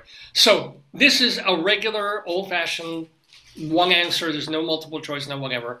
Trivia question. The year was 1956. Born today is musician Ian Curtis, lead singer, songwriter, and guitarist for the seminal Manchester band Joy Division. Although Curtis, tormented by depression and epilepsy, hung himself. Yes, happy question, isn't it? Hung himself at age 23, the band went on. However, they changed their name to something novel and neat. What was that name? Novel and what? Neat. Novel and neat. NEAT, right? Yeah. Neat. So they didn't work as Joy Division any longer. No. How could they, right? When he killed himself, they How decided. could they? Yeah, that's like a horrible. Novel and neat. What's the opposite of legacy? History? History. Yeah. We're not allowed to use the internet to figure this out. No, there's no Googling. You can't. No, of course not. Google. Well, everyone's got a phone. You can start Googling Yeah, it. but you can't. I'm sorry, what was that, Catherine? He was born in 1956? Yes, Or Ian Curtis, the guy who killed himself, he was born in 1956 on July 15th. And his story was that he was the lead singer, songwriter, and guitarist for the seminal Manchester band Joy Division. Although Curtis committed suicide at age 23, the band went on. However, they changed their name to something novel and neat. What was that name? That's a good question. Thank you. When did he die? what year did he die? Well, he was 23, so 1956 plus 23. None of that's important. Like 79, but it None doesn't. of it's important. It's only what did they change their name to? And the clues are novel and neat. What's novel? What's neat? That's the name of the band after they changed it from Joy Division. It's a good movie about them. Yeah, yeah. Really? About Joy Division? Yeah. Well, Ian Curtis, and yeah.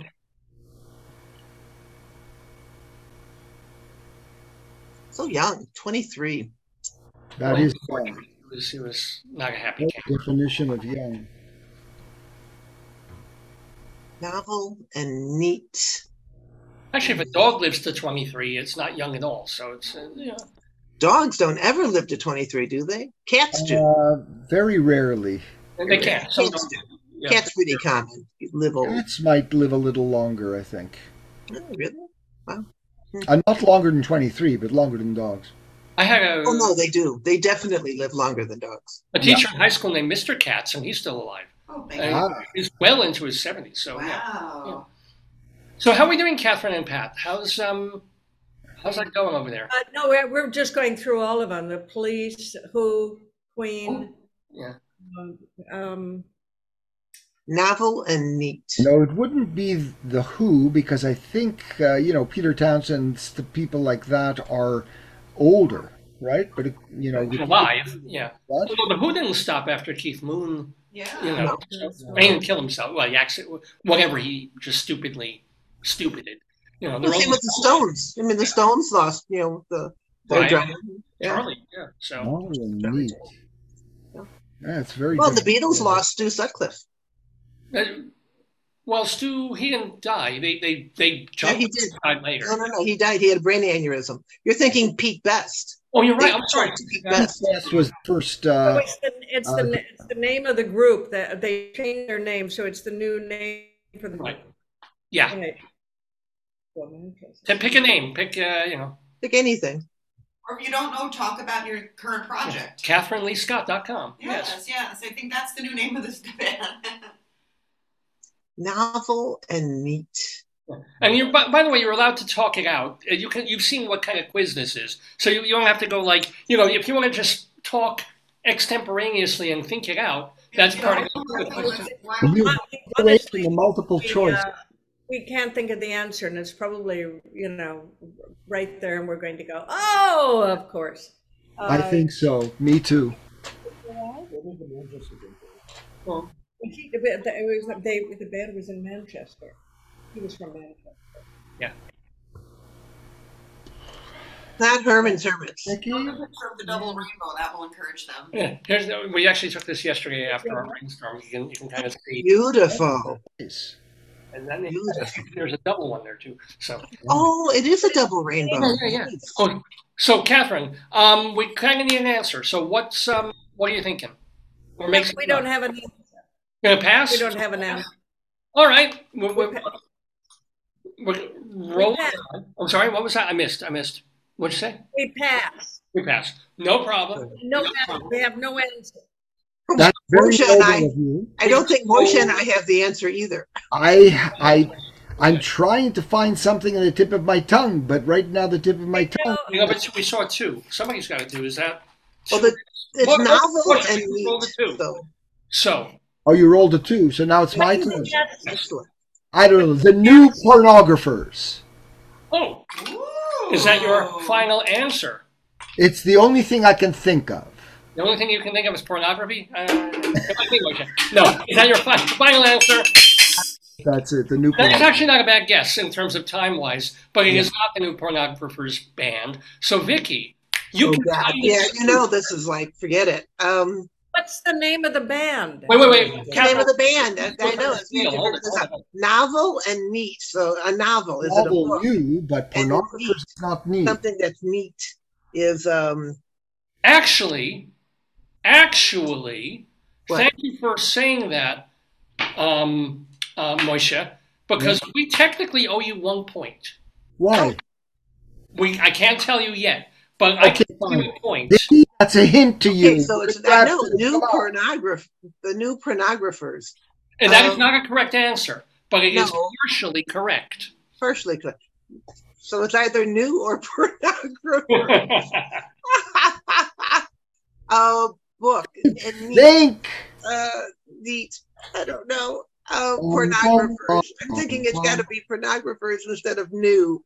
Novel and neat.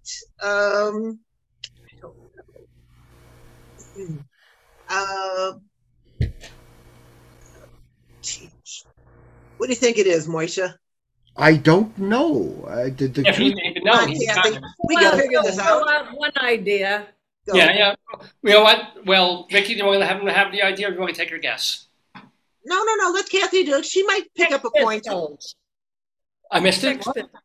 Sex Pistols. No, that is not. Not the No. It's not Sex Pistols. Took up my pornography. Now she's gone to Sex Pistols. That's right. Yeah. hmm. Nothing to do with pornography. Nothing to do with. And I'm guessing novel and neat is the clue, right? There is yes. That's part of the thing. So Yeah, novel and neat. So we have pornographers. Did you say pornographers? I say pornography. yes, with new pornographers, which was worth 1 point because that was partially correct. It was partially correct. Not the part. Oh, we just thought of No, it. obviously not. Okay, Yeah. go ahead, Kathy. What do you think? Moby? Moby, no, it's not. No, not to be a dick, but it's not Moby. Yeah. So It's got to be 2 words. It's 2 words because it's either new or pornographers. The new Christy Minstrels. oh, wow. That's neat. Rather The opposite. that. Neat. Is that going to be your final answer? The new Sure, why not? Because I have no idea. I like that one, Vicky. All right. So anyway, I've stumped Up the with panel again people. on this one. Joy Division went to up with people, you know. Should have made this a multiple choice. I'm sorry about that. But here's the deal. Answer, we have to go to the gym. So here's the deal. The answer, novel and neat. The band is New Order. New Order. You never heard of New Order? Yeah, I've heard of them, but I didn't The New realize they Order. had changed. Yeah, and they've been in New Order for like 25, 30 years. They're still, Right. still out Right, there. right. I didn't realize they started as Joy Division. So I want to make sure that that our new friends have time to get to the gym. So we have one more question in our regular round, and it goes directly to Moisha. So, Okay, I'm ready. I got 1 point, eh? what time do you guys have to go? Because I know we're already on the 45-minute mark. So we've been at this almost 2 hours, so let's. Yeah. Well, let's keep it going. So, Moisha, question for you. This is change one letter. You know how that's played? Explain. Okay. So, this question, which will be phrased in the form of a short poem, will have 2 answers, each one worth 1 point apiece. But the 2 answers are only 1 letter different from each other. Okay? Okay. So, here's the. Do I need to give you an example of? I guess I will. Here's the deal. Can I make a suggestion? Please. Kathy really looks like she wants to go because she's been on for 2 hours. Why don't we just say they're the winners? And then Moisha Are you? Moisha and I can- You can try If Kathy, No, Moisha can only get 2 points. Kathy, I'm perfectly happy for you to collect your winnings and go. Why don't we do that? Yeah, I want you guys to get to the So gym. wrong. You must But have. everyone look right into the camera and smile. Smile. You ready? Excellent. Okay. Right. So, Catherine, Pat, let me thank you for playing the quiz. I'll keep Vicky and Moisha. Thank you. We got a chicken to put in the oven, and then we're going to the gym. Run. Well, that was a very half Jewish answer. The gym part, no, but the chicken in the oven, that's a very Jewish thing to say. Chicken in the oven is always Jewish. So, want to remind people one last time that they can go see Catherine in person at the Mad Monster Expo 2023. It's running August 25th through the 27th in Concord, New Hampshire. MadMonster.com for tickets. No, Concord, North Carolina. Oh, sorry, North Carolina, excuse me. I'm rushing through this. MadMonster.com for tickets. And go to her website, CatherineLeeScott.com, to buy her books. She's got several out, including one all about Dark Shadows. Also a couple of photograph books from stuff by her late husband. Bunches of books. Thank you to Pat also for coming to play the Today, Yesterday Trivia Quiz. Great to meet you. Have a wonderful weekend, guys. Thank you so much for being in the neighborhood. Shalom, kids. Shalom. Bye. Enjoy that chicken. So, all righty. Now, we've got, Okay, now Moisha's got change one letter. Moisha's got change. Now, So, the things give you an example, Dave, so that I can actually refresh my brain, which is really fried this morning. Well, like train to brain. something about, Oh, change. Yeah. Change one letter. I get it. Something like that. You're just taking one word, changing one letter for the It's answer. a word. You change one letter and you get another answer. Exactly. So you got it. Yeah, you're smart. Here is the clue, which is in poem form, and it's about someone who was the answer is the last name of someone who was born in Germany in 1946 on this date. Born in Germany on July 15th, 1946. Incidentally, I want to tell you something. My father, may he rest in peace, was born July 15th in Oh, happy 1918. birthday. 1918. So he would have been 105 today, but that was not in the cards. But whatever. The temperature's 105 today, and That's right, especially in the States, down here in the South. Here in Vancouver, it's still wonderful weather. All I have a friend who lives in Vegas, and I think they're going to hit 115 today, and I'm not. Incredible what's happening over there. Incredible. And the northeast side, Vermont. Northeast, and all you're that. getting all kinds of rain, and you're getting our smoke too. But Vegas, I mean, the temperature's like that. What are the odds? But anyway, Incredible. And 11 David, I tornadoes. know you also want to go to the gym, so hit us with your questions so that we can actually honor this yesterday, today, and tomorrow quiz. here we go. Okay. Born in Germany, 1946. Here's Yes. the poem. This week we bid farewell to a Bernstein protege whose pianism was sprightly. Change one letter for viral growths that are unsightly. Viral growths that are unsightly. Boils. How about? Well, boil is really a good name because it could be Boyl or Boil. So Boyle comes to mind, but But if Boyle is the name, then the first name of the piano player is we need the Boyle or first something. name. Well, I'm just saying you have Last to name. have both. Last name. We're looking for. Last name. Yeah, like It's Doyle and Boyle, something like Bernstein that. protege, a Bernstein protege. So what? So Lenny was the sort of the mentor of this this pianist. pianist. Who would the pianist be? Um, oh, in Germany. In Germany in 1946, you say he was born. That is correct. I wonder whether it's Sondheim. Did he just die? Is that it or no? Yes, because I'll read the poem again. This week we bid farewell. This week, this actual week. This actual week we bade farewell, I guess, to a Bernstein protege whose pianism was sprightly. Change one letter for viral growths that are unsightly. Rightly. Pianism was sprightly, so he played sort of. Something unsightly, a viral growth. That's unsightly. But who passed it? Usually, I sort of find the obits. People like great musicians I usually hear about. I don't know who died this week who was of that ilk. I mean, it's not far from my age too. He's 3 years older than me. Gee, you got me really stumped this morning, Dave. Do you want to pass or do you want to push? No. Don't pass. As long as Vicky is not running off to the gym yet. Okay? Don't pass. No, no. I'm fine. I'm staying here. Okay, good. So it was a pianist who was sprightly. In other words, he Clyburn. Protege of Leonard Bernstein. And Something to do with you change one viral. letter, and it becomes a virus that is unsightly, or a viral something. What is a viral? The second part is Could be change measles. one letter for viral growths that are unsightly. Growths. Growth. A Oh, growth. so Not should like be measles, which is just a Shingle pox. is unsightly Pox and virus. fox. What? It's like chicken pox and fox.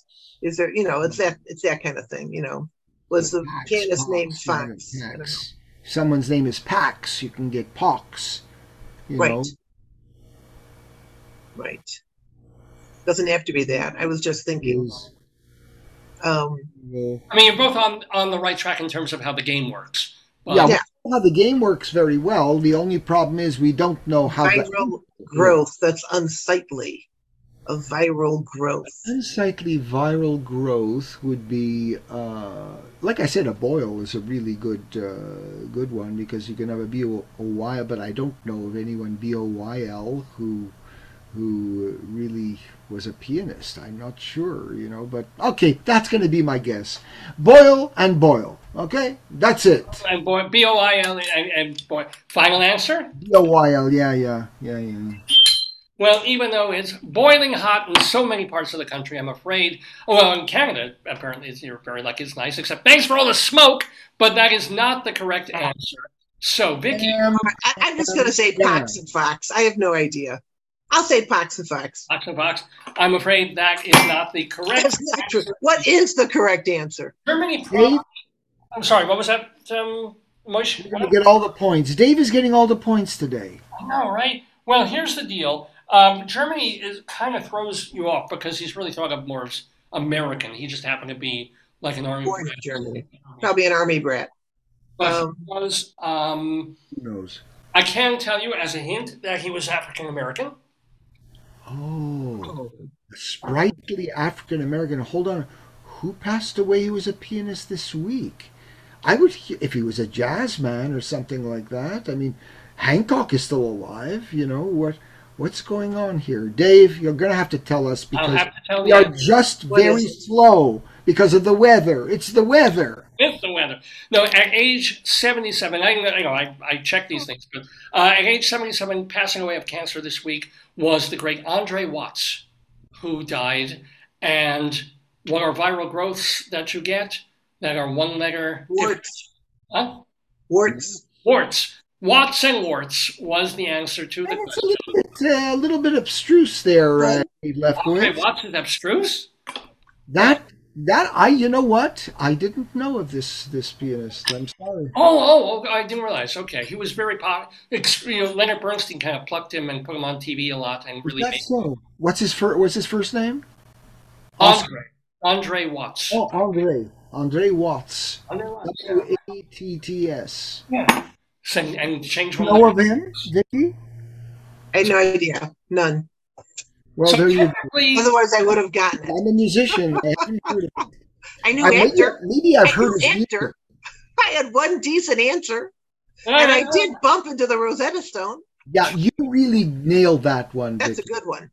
All right, let's do our final, our tiebreaker question. Catherine actually won the One. The quiz. game today. I looked at her face and thought that poor girl wants to go. Yeah, probably Oh, Let her read go. it right. You read it right. because she logged on at like I 10 wanted after to go 9. further. I wanted to go. Yeah. What was that, Moshe? Her husband even wanted to go more than she did. Yeah. Is it husband? Boyfriend.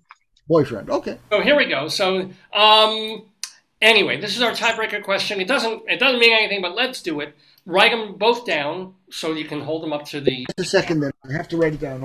Oh, I need my pen and paper. It'll take me. You can continue to talk. I can Hurry read up. it. Go. Vicky, while you're doing that, Vicky, what shows are you doing this weekend? Tonight is Late Night Catechism, and I'm doing my game show tomorrow. Are You Smarter Than Your Eighth Grade Nun? At the greenhouse. Was there At the greenhouse. Yeah, this weekend at the greenhouse. Yeah, I don't travel again until August. I'm sending you the info. I'm going to be in the Baltimore area. Oh, cool. Oh, excellent. Yay.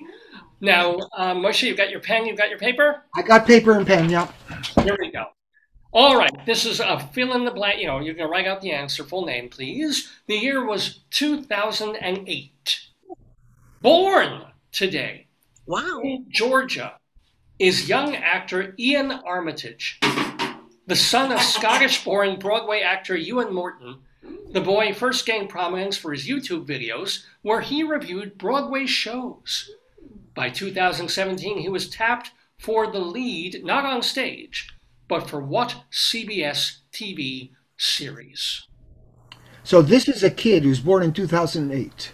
Born in 2008. 2008 in July 5th, in Georgia. Born in Georgia. Young actor Ian Armitage. The son of Scottish-born Broadway actor Ewan Morton. The boy first gained prominence for his YouTube videos where he reviewed Broadway shows. By 2017, he was tapped for the lead, not on stage, but for what CBS TV series? When he was 9 years old. That's right. I was thinking the same. 9 years old. Yes, 9 years TV old. series he was tapped for. He's doing reviews. How about? Wait. Did you say he was?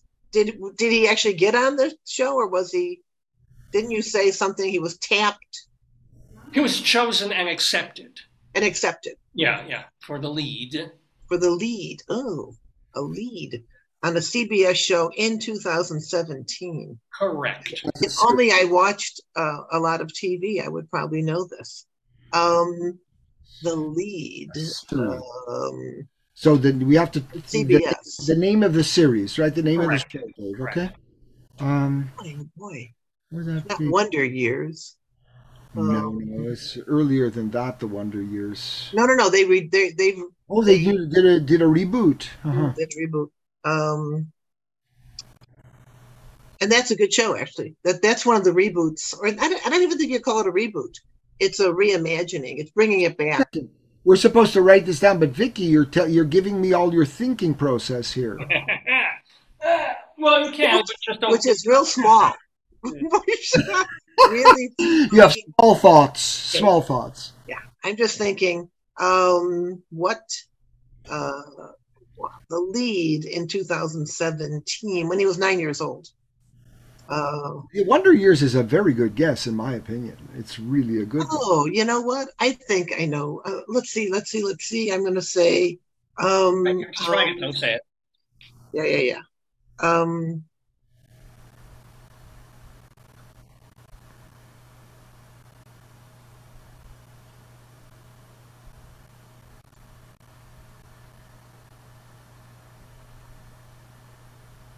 I love these moments of silence. Yeah. Dave, you have us flummoxed. Oh my goodness! You're gonna kick yourselves though, because that's the beautiful thing. You're gonna if you don't get it, you're gonna hear the answer like, oh my god. Yeah. Right. I'm trying to get the name of the series. I think I know who he plays. At least I think I do. I'm trying to think of the name of the series.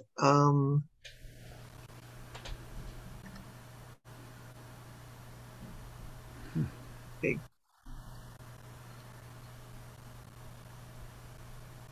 I am gonna ask you to write something down. If it's not the name of the series, then put down Simis or put down Right. gunsforfun.com or Right. Okay. you guys are ready, and I'll read the question one more time and then give a 3, 2, 1 countdown to show the answer. So you guys just about ready? Yep. Sure. All right, here we go. The year was 2008. Born today in Georgia is young actor Ian Armitage. The son of Scottish-born Broadway actor Ewan Morton, the boy first gained prominence for his YouTube videos where he reviewed Broadway shows. By 2017, he was tapped for the lead, not on stage, but for what CBS TV series? 3, 2, 1. I said he plays Sheldon Cooper, the young Sheldon Cooper. And what is the name of the TV series? I know, that's what I could. The young Sheldon Cooper, the young something young. I forget. What is it? Vicky, it's like It's young Sheldon. Sheldon. just young Sheldon. Yeah. Good for you. Young right. Sheldon. Well, I mean, yeah, you had it. Yeah. Read this, or is it opposite? Oh, good. No, we can see that. Excellent. Yeah, no, it perfectly. Simis.net is .net. a place where you can find out about Moshe Denberg's music, his albums, the new stuff that he's working on, his YouTube videos that he's been putting out with some of his older and newer music. So Mazel Tov on that, Moshe. I really did not do well today. Yeah. You were fine. You were fine. You're breathing in too much of that smoke. Exactly. By the way, that series, Young Sheldon, is actually very good. I didn't see it. It's I really, I it's don't very well done. series these days. I watch a lot of news. I watch a lot of sports. Nothing else. Yeah, but you can go on. Actually, you can go on TikTok. You can go on YouTube. You can see clips if you don't want to watch the full thing. What is it about, Vicky? What is it It's about? about this genius boy who is born in Texas, to a family that he does not really fit into, but in many ways does. And he's just charming. It's really, everyone on that series does an excellent job, and that the actor, this Ian Armitage, does a terrific job. Well, And it's going to be interesting because his voice is going now. to get puberty. He was born in 2008, so he'd be 15. 15 years old already. Yeah, so I don't know if they're tying his genitals down or what they have to do, but in a year or two, he's going to be a real teenager if he isn't already. Oh no, he is already. Oh, And yeah. you see him. Yeah, he's not a boy, a little kid any longer. That guy from Border had a horrible life. Yes, he did. He was an epileptic. He had all sorts of. He had a horrible life. Yes, he did. What are you talking about? We're back to a different Ian Curtis. Oh, Ian Curtis, of course. Who Who was killed in himself. Joy Division before Day Yeah. New Order without him. But anyway, the New Order business is to thank so much our guests in the neighborhood, our great friends, Moshe Denberg, go to tsimis.net for his music. Our thanks, of course, to our beloved Vicky Quaddy, whom you can see in Chicago at the Greenhouse Theater in both Late Night Catechism tonight and then Are You Smarter Than Your 8th Grade Nun tomorrow. So, mazel tov, and thank you to both of you. Have a wonderful... Thank you, Dave. It's wonderful to be with you. Vicky, it's great to see you again. You take care of both of you yourselves. wave as you go off to the gym and put your chickens in the oven. Is that Bye-bye. Bye-bye. Have a great one, Vicky. Thanks, and also for those photos. Bye-bye. I think, David, I'm going to have to also eat simultaneously because if I don't eat before I get my hair cut. Yeah, go grab some food. I'll bring it and make it up here. I'll make it quick. Yeah. Well, I've got other It'll stuff take me to like do. a minute, yeah. So anyway, my hair keeps going whoop. I'm Dave Lefkowitz. That's my wonderful wife Joyce. You're watching Dave's Gone By. The mix of humor and talk and music, well, not music anymore, but interviews, culture. We've been doing it since 2002, and we're still doing it. The 903rd episode of the show. We are calling it Great Scott for the great fun that we had with Catherine Lee Scott, and also we're happy to be joined by her boyfriend, Pat, so yay.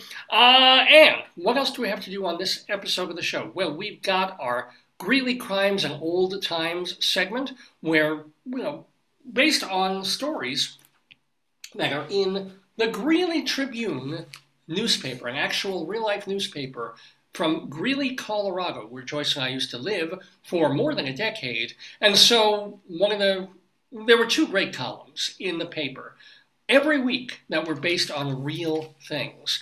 And one of them is called Cop Log, which has to do with phone calls that came into the local police department from people. And sometimes, of course, the police get really scary phone calls of someone's been shot, someone's dying, this is happening. But other times, people are calling, they themselves are probably a little under the influence, or they're watching weird things happening in their neighborhood. The funniest calls are then collected by the local paper because it's public information.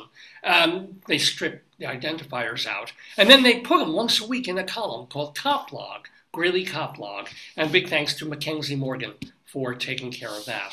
And then there's also another column that they had been running for years called 100 Years Ago. And these were items that were in the Greeley Tribune newspaper in 1923, literally 100 years ago, that our friend of the neighborhood, Mike Peters, was collating and collecting. And he would find the cutest, funniest, most nostalgic ones and get them ready for a column in our modern paper every week. So, well, the bad news so far is that there hasn't been a new 100 years ago in 3 or 4 months. I'm just like distraught. I'm sorry. For a couple of months, Cop Log went away. And it turned out to be it was this glitch between getting the information from the police department and having it properly scanned and put into the system at the Trib. But finally they worked it out, and Cop Log is back and better than ever. But just after that resolved itself, 100 years ago, disappeared. And I'm like, uh-oh, what's going on over there with Mike Peters, our friend? I tried to contact him, and I tried to contact the paper. And interestingly enough, Mike has 2 different columns that he does for the Trib. There's another one that he writes once or twice a week called The Gnarly Trombone, which makes no sense to anybody until you realize that people, when he would tell people that he worked for the Greeley Tribune, if they misheard him or they read it wrong, it sounded sort of like The Gnarly Trombone. And it was kind of the comic, repurposing of the title of the paper. So he's doing this column. It's kind of like an Art Bookwaldy, Dave Barry, gentle, nostalgic humor, stuff on his mind column once or twice a week for years. And then I noticed, like along with 100 years ago, Gnarly Trombone disappeared from the pages of the paper over the past couple of months. And then last week I saw, at least Gnarly Trombone was back. 100 years ago hasn't come back, but Gnarly Trombone was back. So my first initial gut feeling that Mike Peters, he's an old man, was no longer with it. I was like, oh, no. And then I saw, wait, there's a new Gnarly Trombone. And then I looked closer this week, because 100 years ago has not come back. And I noticed that the Gnarly Trombone was actually written by his daughter. And I got this real sinking feeling of like, oh, remembering Dad is like what the column was about. I'm like, oh, no. But the weird thing was, she basically wrote it. They gave her a guest column to do this piece about how wonderful her father, Mike Peters, is. But he's not dead. It just was like a post-Father's Day recollection and memory of her father for the paper, because, he's been her dad forever, and she's in her 40s, and he's been doing these columns forever. And she said somewhere in the column that even though he's not been in the paper the past few weeks, this is not an obituary or anything, it's just he's been taking this break. Now, I do get a sort of a sinking feeling that when he does something for that long, it may be, and this is just total supposition, something's going on, something medical. It isn't just a vacay. I hope that's not true. I hope he just needed some time away from having to grind out a column, several columns, week after week after week. I hope he comes back for both of those columns to the Trib. If he doesn't, for whatever reason, he's certainly done us great service, and done us great service for the show, because we get so much comedy and joy from 100 years ago. And he was the one doing Coplog for many, many years until some other people took it over. So anyway, a big shout out to the still alive and hopefully well Mike Peters, even though, long way of saying, Coplog is still, and we're just going to have one item. I mean, Coplog is fine. We're still going to have just one item from 100 years ago on this particular segment that we do, which is called Greeley Crimes. No, sorry, did my ear there. Greeley Crimes and Old Times.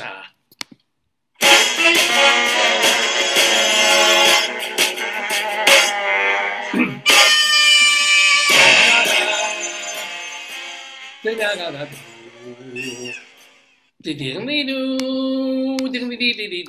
Greeley Crimes and Old Times here on the Dave's Gone By. Facebookio, Podcastio, Programmio of the stream. I spilled We're live on...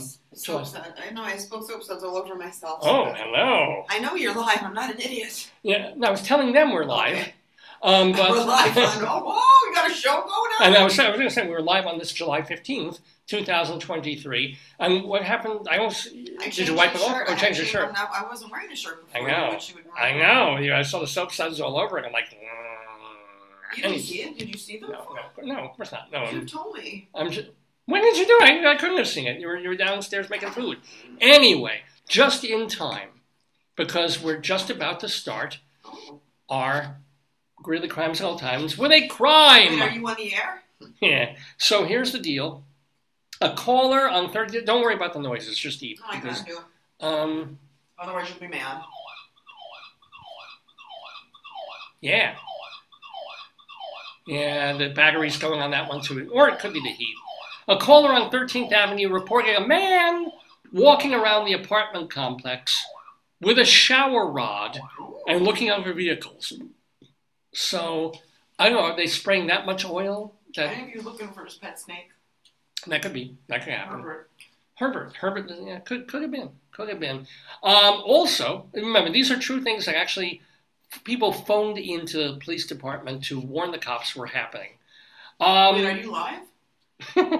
I always say that. We're live on this Saturday, July 15th, 2020. I always say we're live on this July 15th because it very often isn't July 15th.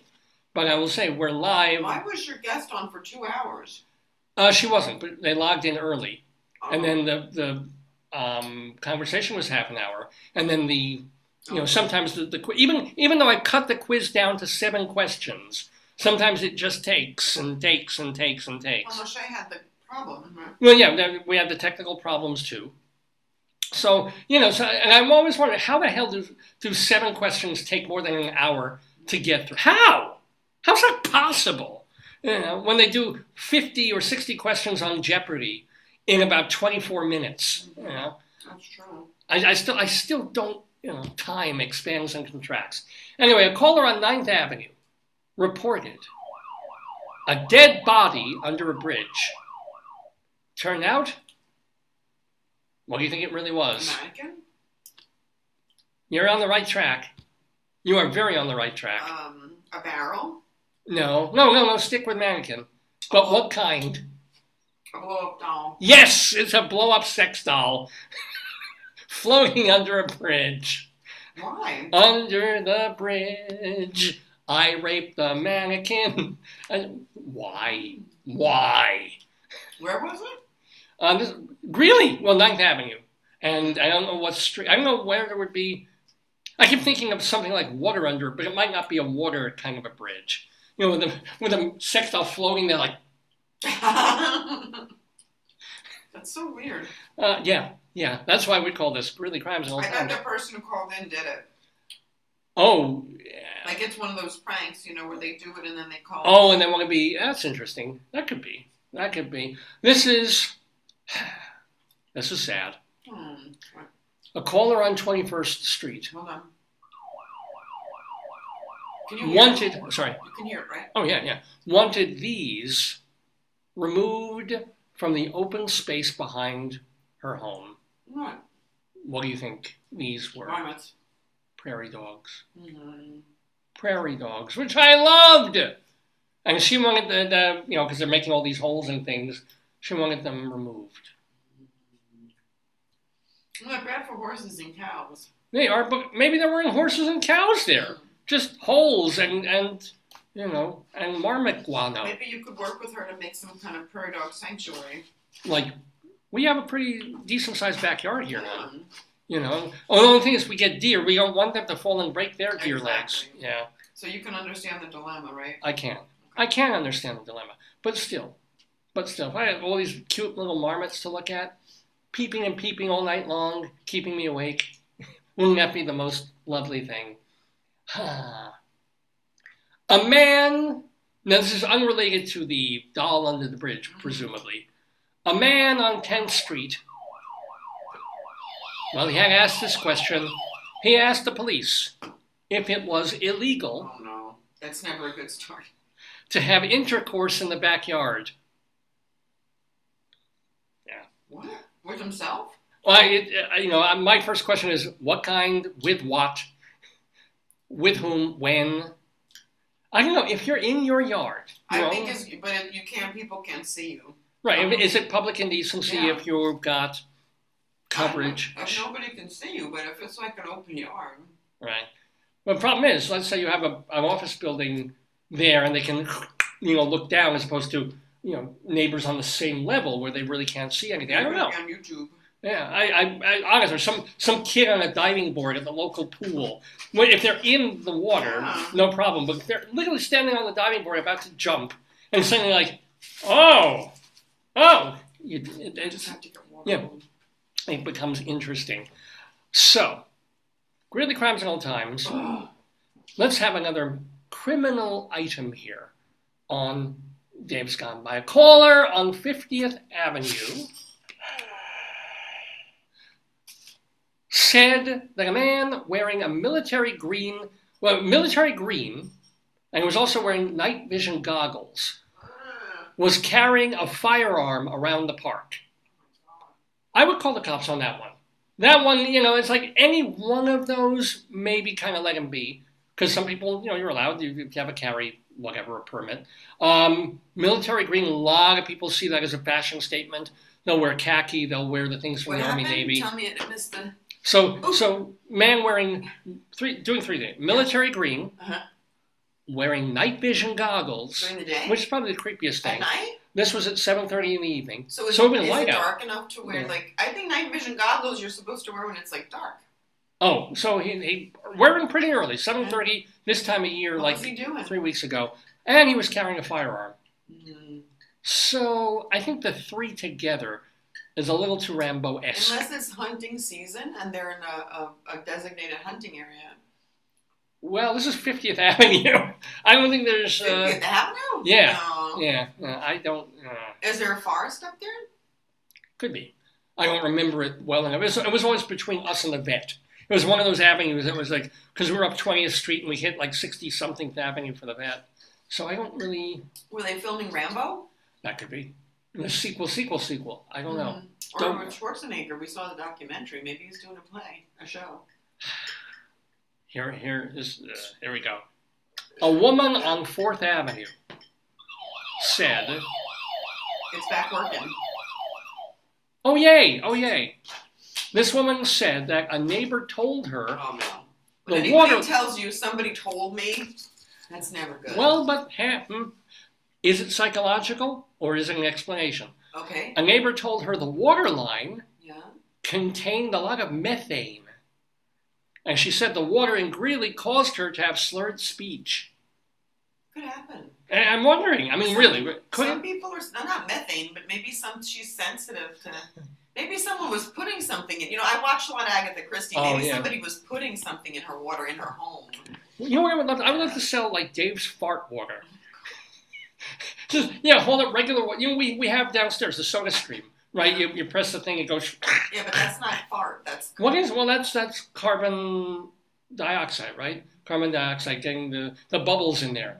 Instead of that, you hold the bottle to my buttocks or between my buttocks, and I let out one good, not liquid. I'm not doing any of that. I'm sorry. I can't do any of that. You wouldn't drink my methane water? No, I don't want to drink meth. Why would you? Because you probably. Keep getting a reminder. Yeah. I'm going to leave it. Yeah, sure. Yeah. Well, let's finish up really quick. No, we have time. But Yeah. I would not want to drink anything that has poo-poo in it. And if you're putting your tushy, above something and pooping in it, you're Yeah. probably also leaving a little. Maybe not. Remember we were watching yesterday, or a day ago, QI, the British TV series, and they gave the lie to that thing that we all heard growing up, that if you leave a toothbrush out in your Yeah, but bathroom. you still get poo-poo in it, but it's No. not bad enough to kill you. Oh, all right. That's what they said. You didn't listen.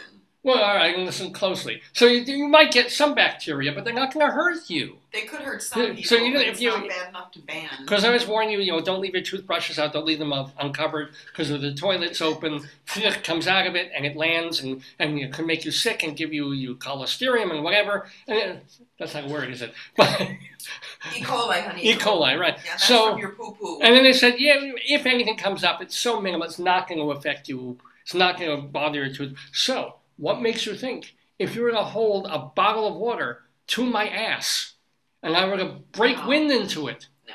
I might create both bubbles and a methane flavor. And we could label it like whatever I had for lunch and dinner that day. No. And the water I would don't have want that. any part of this. You wouldn't have, no? No. No. Are you sure? I'm sure.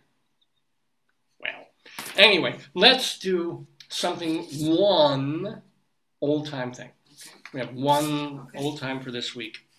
Old times means this was in the paper from 100 years ago in the Greeley Tribune. Now available in Greeley is Columbine Evaporated Pure Milk. It comes in 24 beautiful colors. What? That's the part that got me. It comes in 24 beautiful What colors. is it called, the name? Columbine Evaporated Pure. Columbine Evaporated Pure Milk. Yeah. Yeah. I'm assuming they mean the jars, the bottles, the cans. I don't know. Because the idea of milk coming in any other color really than sort of pale off-white is really more disgusting to me than farting into a bottle of water and creating methane water, which I will do for a price. My idea. I get 10%. I don't know what that is. I mean, we're talking about 1923 here. They have pictures. Oh, really? Are they all different colors? No, it's just a picture of the same. It's just a picture of like a packet of milk. And here's what I don't understand also. Why isn't evaporated milk invisible? I don't get it. Like, if it evaporated, it shouldn't be there anymore, right? So it should be just an open bottle Why would and they air. make milk in multiple colors? I don't know. I do not know. I mean, understand, like potato chips will change the color of the bag. They'll do this. They'll have a little fun of the bag. But the way they phrased it, they make it sound like the milk itself comes in multiple colors. And I do not want to see those cows. I don't know. I mean, this was before Monsanto. I don't know what they're doing. What they're feeding those cows. I think they're putting food coloring. That would be they get the Yeah. milk and then they're food coloring it. But Like the Oreos. So maybe they want it so the kids will drink it, and so they're making it different colors. And the kids Orange like it. milk. Who doesn't want Yeah, this? but we heard about them putting orange in margarine or something. Remember Vicky and them? They had to mix orange in their margarine and. Well, the orange color of the margarine that we don't really use margarine. But when I grew up, we had margarine. It was orange? Yeah, yellowish. Well, yellow. Weird. It wasn't like the actual yellow. So what is margarine made of? Hold on. In modern times? What is margarine made of? Vegetable shortening. According to Healthline, margarine is a butter substitute typically made by combining water and vegetable oils, such as soybean, corn, palm, canola, or olive oils. And they had salt, colorings, natural and artificial flavors. Yeah. But back in the day, they were, this guy, that Maget, Safflower, yeah. was experimenting with all different things, making fat lipids. It was certainly not kosher. He was doing things with cow fat. Look, Vicky was right. It's illegal for Wisconsin state prisons to serve margarine. Wow. Huh. I think that's just a smear campaign. I would think margarine would be illegal. I mean, Yeah. I don't know. I can't believe it's why not is margarine untrue. no longer called margarine? It isn't? And said there was a lawsuit. Yeah. Now it's called spread. I don't know. If I were in prison and I heard the phrase, "Do you want spread?" No spread's illegal in prison. Yeah, thank goodness. I think maybe that is why. That sounds like a very good reason why you and I have more. Yeah. All right, let's have. Because I'm going to have to go in probably like 5 minutes. Perfect. Okay. Perfect. Let's do it because I got one more elsewhere. Okay. And this makes me so happy. And we've already been alluding to this. This was in the New York Post. Is it the syphilis tsunami? It's not. We talked about that. That was okay. And who knew? And I love the serendipity of this show because the answer, it wasn't the right, but in the quiz we had a question about syphilis that I wrote 3 days before we even saw the syphilis thing. So today's secret word is syphilis. That'd be great if you bet your life Groucho Marx had to do that word one time. Syphilis? Yeah. Yeah, but it's important to know, like, if you have any bad things going on, in your downstairs areas, you need to fix it. But I just love the idea of, like, Groucho Marx trying to goad a contestant into somehow using the word syphilis in a sentence. Accidentally, without knowing it. I wonder if they could say stuff like that years ago. Maybe their standards were different, Maybe. But this was this week. Mm-hmm. As published by the New York Post on their page 6, which is generally for like celebrity gossip and things, and like out on the town New York.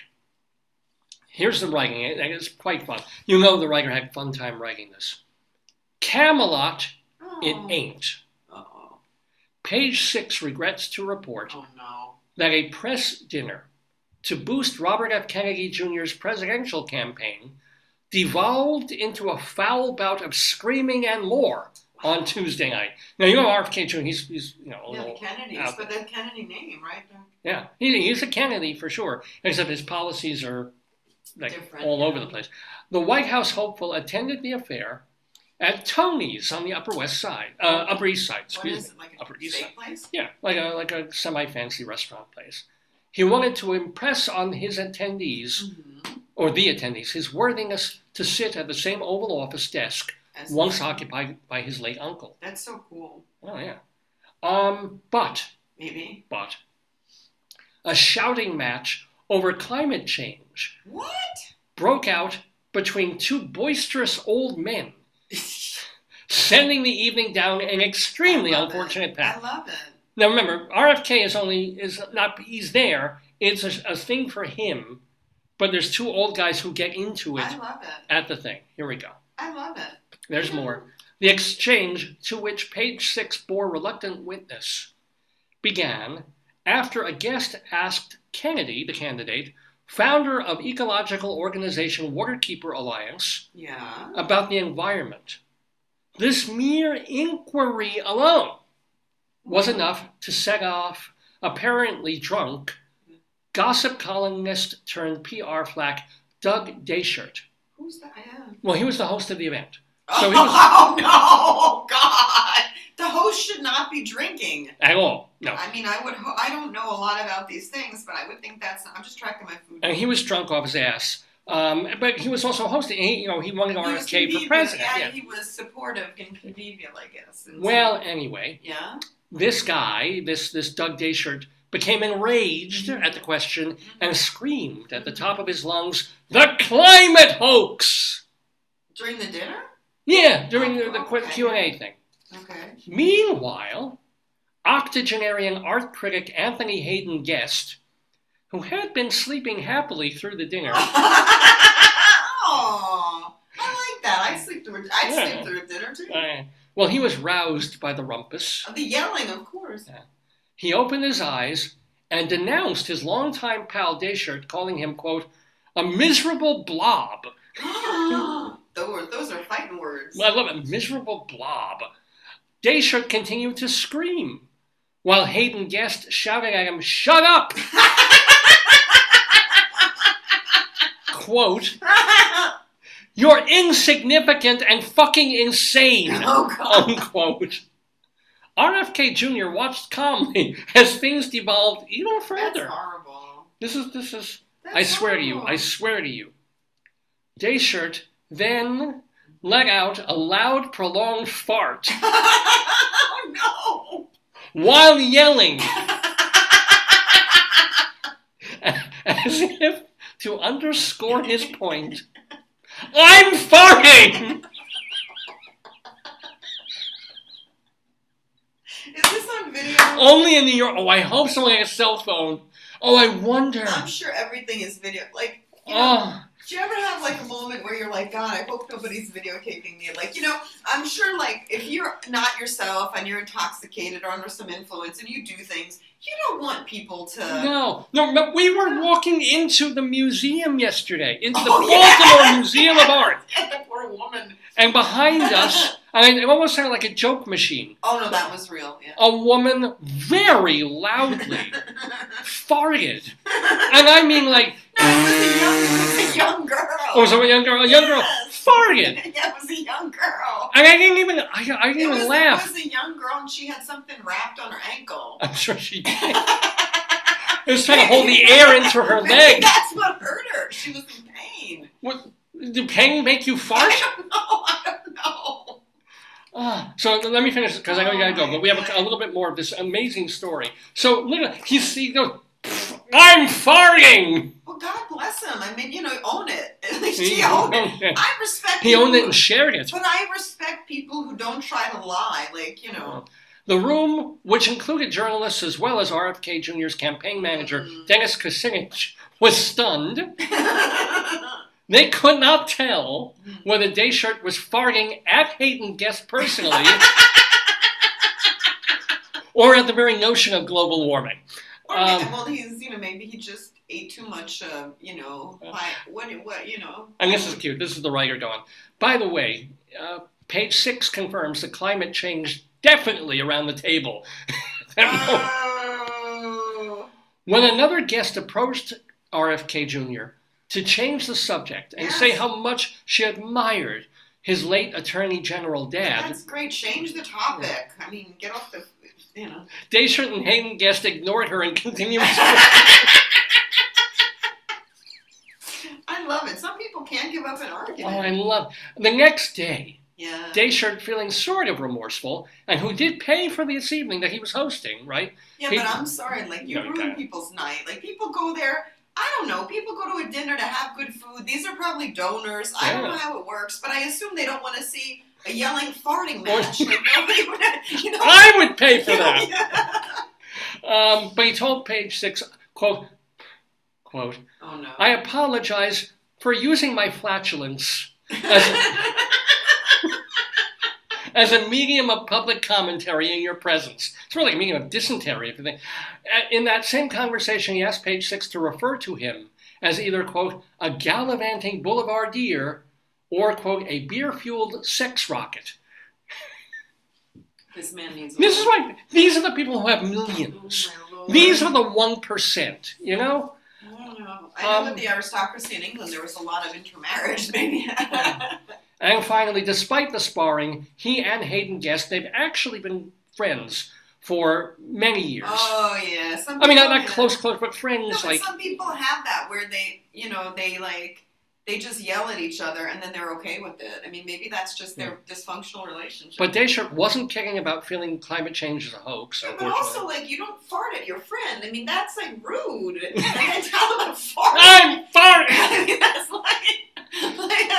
And Hayden Guest was reached for comment. He said, in all seriousness, global warming is, quote, a life or death issue for the planet, Yes. and to deny it is ridiculous. And then he shot himself. God, David, that's... No, I made up that last. Oh, that's... Oh, No, that last part. David, I'm going to have to Yeah, go you look gotta at go, it. gotta go. So, I can't leave my phone. You have the pictures or we'll talk about it next well, week. then next week. I've got Colorado Where's your Limerick. phone? Probably in the other I don't room. see it because I want to make Oh. sure so you can call me. Oh, yeah. And so I can call Please you. check Yeah. Where by are the you? bedstand. Please check my office Oh, nice. or my pants. It may be on my desk in my office, as opposed to my orifice, which the less said about the better. But no, so ladies, let me do one more to finish up the segment. One more bit of criminality from the past couple of weeks that were in the Greeley Tribune. One last one. Sweetheart, I'm going to plug it in. You found it? Yeah, I'm Excellent, gonna- yeah. So I can plug it in here for you, okay? Please, please, please, please do. This is from the other room. I just brought it in here. Yeah, gracias. Was everything okay I'm with my making sure phone? it's charging it here. Yeah. Oh, thank So you I'll so put it much. here, sweetheart. All right. Joyce is going to get her hair cut. She's not going to the gym. She's going to her hair cut. And I didn't know- did you oh, put the I chicken in the oven? I don't eat meat, honey. I'm sorry. One more piece of criminality. A caller on 8th Avenue said an intoxicated man was looking into the window of the restaurant's indoor playground. He was screaming and his pants kept falling down. And yet it was not Dayshert. I was going to say. He's like, wait a second.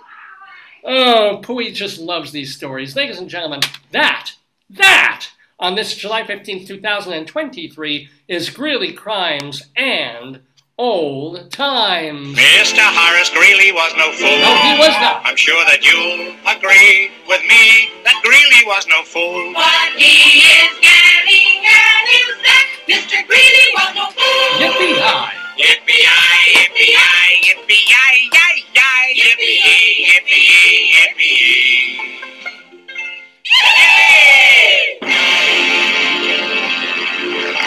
Oh, my friends, yes, ladies and gentlemen, you are watching the Dave's Gone By show. I'm Dave Lefkowitz. If you want to write to me, davesgoneby at AOL.com is the way to do that. DAVESGONEBY. Dave's Gone By at AOL.com. You can also, of course, send me messages or post right here on the Facebook page, Dave's Gone By. And, I read everything you guys send. I don't necessarily have the opportunity to answer, but I'm absolutely grateful for everything from the little thumbs up and the okay thing and the friend requests, which I can't often grant because I'm kind of backed up with 5,000 friends. But keep sending them. At some point, people leave and die and so forth, and there'll be some room. Dave's Gone By at AOL.com. Also, please check our Twitter feed, Radio Dave 2. It's Radio Dave and the number 2 to catch our Twitter feed, which is mainly kind of like our Facebook post. I don't have really time or the wherewithal all week to post all these different things and put up zany stuff and retweet things. Mainly, it's letting you know what's going to be on upcoming shows. And so, very happy that on this show today, we've had such wonderful people like Moshe Denberg, who makes a lot of music, sometimes in a very klezmery vein, and sometimes in a more modern Jewishy vein, and sometimes in just more jazzy, classical New Age vein. You can hear a lot of it at Tzimmes.org, Tzimmes, or no, it was net. I think it was Tzimmes. Something. Look it up. But thank you to Moshe Denberg, our friend of the neighborhood.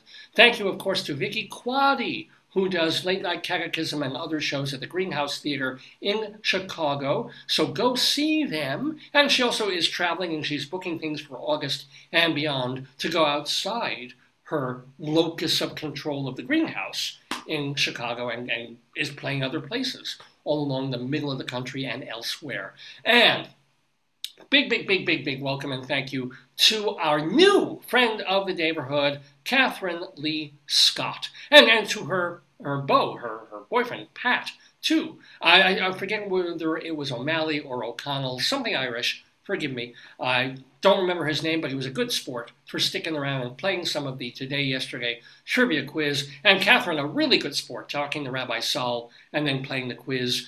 And go see her. She is going to be August 25th through the 27th at the Mad Monster Expo in Concord, North Carolina. madmonster.com for tickets. So if you're a Dark Shadows fan, you want to buy her books, have her sign her books, meet her in person. She's obviously the woman is in her 80s, and she looks like she just turned 60. It's amazing.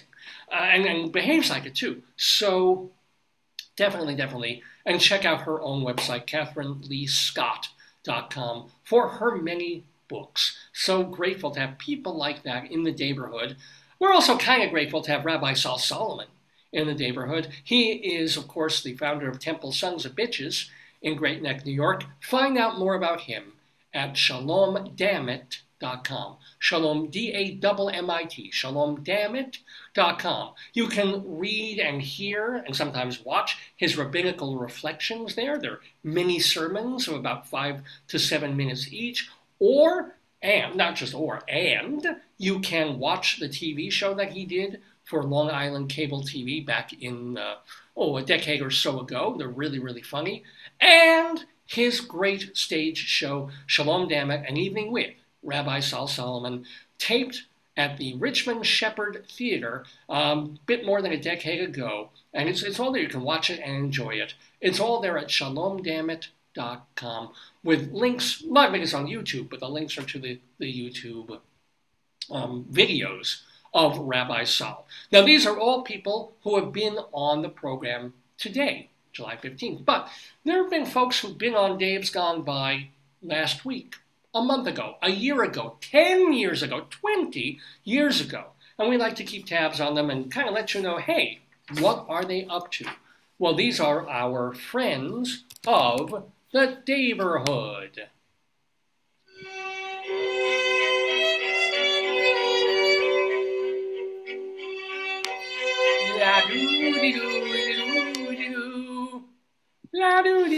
Okay, so, friends of the neighborhood, it's like, hey, so-and-so was on this program back in the day.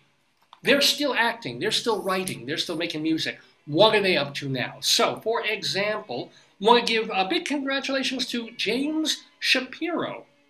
He is a Shakespeare scholar and educator at Columbia University, and his June interview with theater director Kenny Leon is in the Atlantic Monthly magazine. And you can read about it. It's all about, because Leon is directing Hamlet for Shakespeare in the Park, the Public Theater New York Shakespeare Festival in New York this summer. So James Shapiro sat down to do an interview with Kenny Leon, because they're both right now, of course, experts about Macbeth. So you want to check that out. And Shapiro's just, if you get to see the TV show, he hosted a series about Shakespeare. just a brilliant guy, but also very down to earth to listen to. And check out, of course, our interview with him a couple of years ago on Dave's Gone By. I want to let you know that Steve Ross, and this is happening, this happened yesterday. Well, he and Karen Akers did a Bastille Day show at Pangea, but I'm sorry, that was last night. But tonight, or is it, no, the 18th, gotta get better glasses, the 18th of July, first of all, Eddie Brill is doing a comedy workshop at Sticks and Stones Comedy in Southampton, New York. You want to check that out on the 18th. So is it 15th?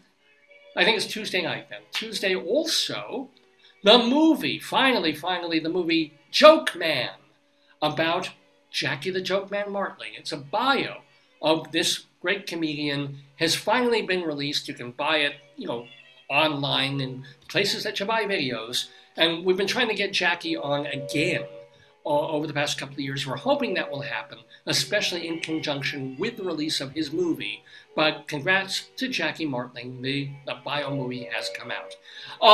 And I mentioned Eddie Brill a moment ago that on Tuesday, he'll be in Southampton. He's there the next night with Sticks and Stones Comedy, joined by his own son, who's also a stand-up comedian. So check out Eddie Brill on the 18th and the 19th in the Sticks and Stones Comedy Club in Southampton, New York. On the 19th, also on Wednesday, Jane Siberry will be giving a Zoom update of her latest album project. It's $20, but she'll play tracks from it in their current form. She'll talk about it, maybe take like Zoom questions and things. You can get tickets to this at magic-thedog-.com. Is it a hyphen or a dash? It's magic for the dog.com for Jane Siberry, Siberry.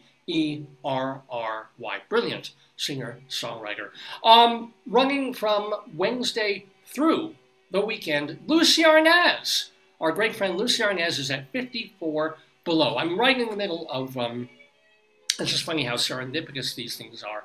I'm literally in the middle of making slides for my fall course that I'll be teaching about film history and media history. So I'm just at the point last night of doing the slides that, thank God, I inherited from the chair of the department who's letting me use all his work. And we're at the point where TV comes into the picture in the 1950s.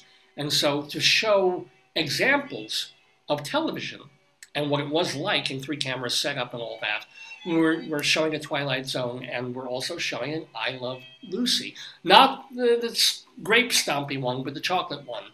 So it's just funny that literally last night, and here we are this next morning, I'm letting you know that her daughter, who's been on this show, Lucy Arnaz, will be doing a few nights at 54 Below this coming week. Gary Morgenstein's play A Black and White Cookie is being done in Los Angeles at the 905 Theater. That is running from the 21st through the 20th of August. So check out A Black and White Cookie if you're on the other side of the country. Dakin Matthews is playing Merlin in the Broadway Camelot. That's a Lincoln Center production at the Vivian Beaumont Theater, and you have only one more week to catch it. Camelot on Broadway. Robert Cuccioli is playing Prospero in Shakespeare's The Tempest. That is at the Pennsylvania Shakespeare Festival in Center Valley, PA. Very talented man. Go see him in this lead role in a classic Shakespeare play. Tova Feldshuh is in Funny Girl at the August Wilson Theater on Broadway. Lilias White is in Hadestown on Broadway at the Walter Kerr. And you can hear Alan Menken's music in both Aladdin on Broadway and Little Shop of Horrors off.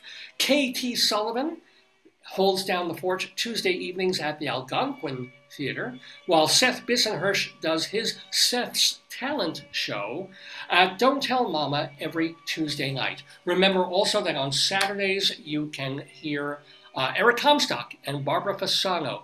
They are holding court at Birdland. And let's not forget, except I've forgotten, Jim Caruso's Cast Party every Monday night at Birdland. So Shout out also to my friend Evan Seplow, founder of StageBuddy.com website.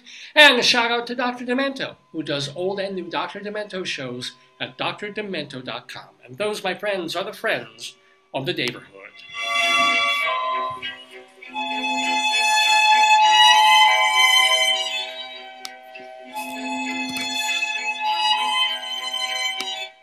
And hey, also one of the things we're shouting out, congratulations and hey to our great friend David Sheward, who usually plays the Today Yesterday quiz. He's got the vacation of a lifetime. He's out there in Turkey, and I think he's going to Italy, and he's just posting all these wonderful things on his Facebook page. And he seems to be having the most absolutely wonderful time of his life. He and his husband, and I hope they are. And I hope to get them back in the neighborhood by early fall. Want to also give a shout out to Leslie Hoban Blake, who's seeing her family this week. You can watch her on Two on the Aisle with our other friend Charlie Gross. That's Two on the Aisle, their YouTube channel of theater reviews and interviews. And by the way, you can, of course, read David Sheward. He put up a blog about his trip at his blog, The David Desk. The David Desk for David Sheward. Okay, well, it's about 10 minutes before noon. We've had some fun, haven't we, kids? We've had Rabbi Sol with Catherine Lee Scott, and then Pat playing the Today Yesterday trivia quiz with Vicky and Moshe. We've had our Greeley Crimes of All Times. We've talked about museuming in Baltimore and our gonorrhea alert. Let's make it even worse by doing our Colorado Limerick of the Damned. Because Joyce and I lived in Colorado, in northern Colorado, for more than a decade, and I got it into my head, hey, wouldn't it be fun to write a poem about as many different places in Colorado as I possibly could? They're all short. They're pretty much all in limerick form. And because they're limericks, they're all tasteless, disgusting, evil, the way I like them. So, with that in mind, with that said, this week's Colorado Limerick of the Damned, we go to Towner, Colorado. I know you haven't heard of it. It's real. Towner, Colorado. I'm going to tell you a little bit about it. You're the poetry man. A limerick is a comic verse of 5 lines, in which lines 1, 2, and 5 will end with words that rhyme. And likewise, verses 3 and 4 also end with words that rhyme. So this is a limerick. Rocky Mountain, Colorado, indeed, ladies and gentlemen. Towner, Colorado is where we go this week. I'm going to tell you that Towner is the easternmost town in the whole state of Colorado. It's in Kiowa County, and it has a whopping population of 18. So yeah, it's a small little place, but rather nice as so much of Colorado is. In fact, back in the day, people living in Kansas would cross the border, because the border from Kansas is only 2 miles away. They would go to Towner, Colorado, because Kansas was dry at that point and Colorado wasn't. So they could grab their booze and bring it over.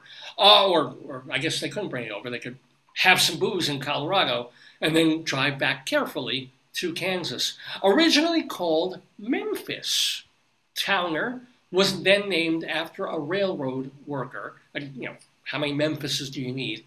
Wikipedia tells us that Towner has not 1, but 2 big grain elevators. I mean, okay, Turkey, fine, Paris, but it's Towner that has the grain elevators.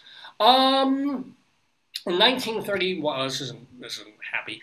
1931, 5 children and their bus driver died when the bus got stranded by a blizzard.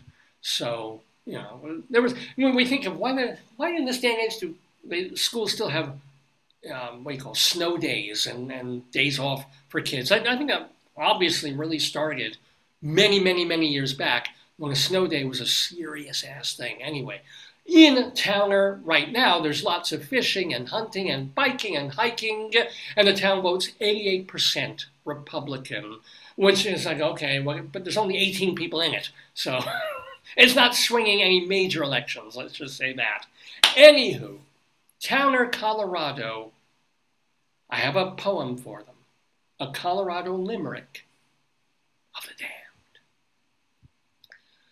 This girl that I dated from Towner was pretty, but really a downer. One day at the beach, oh, how she did screech. It took half the morning to drown her. Oh, good Lord.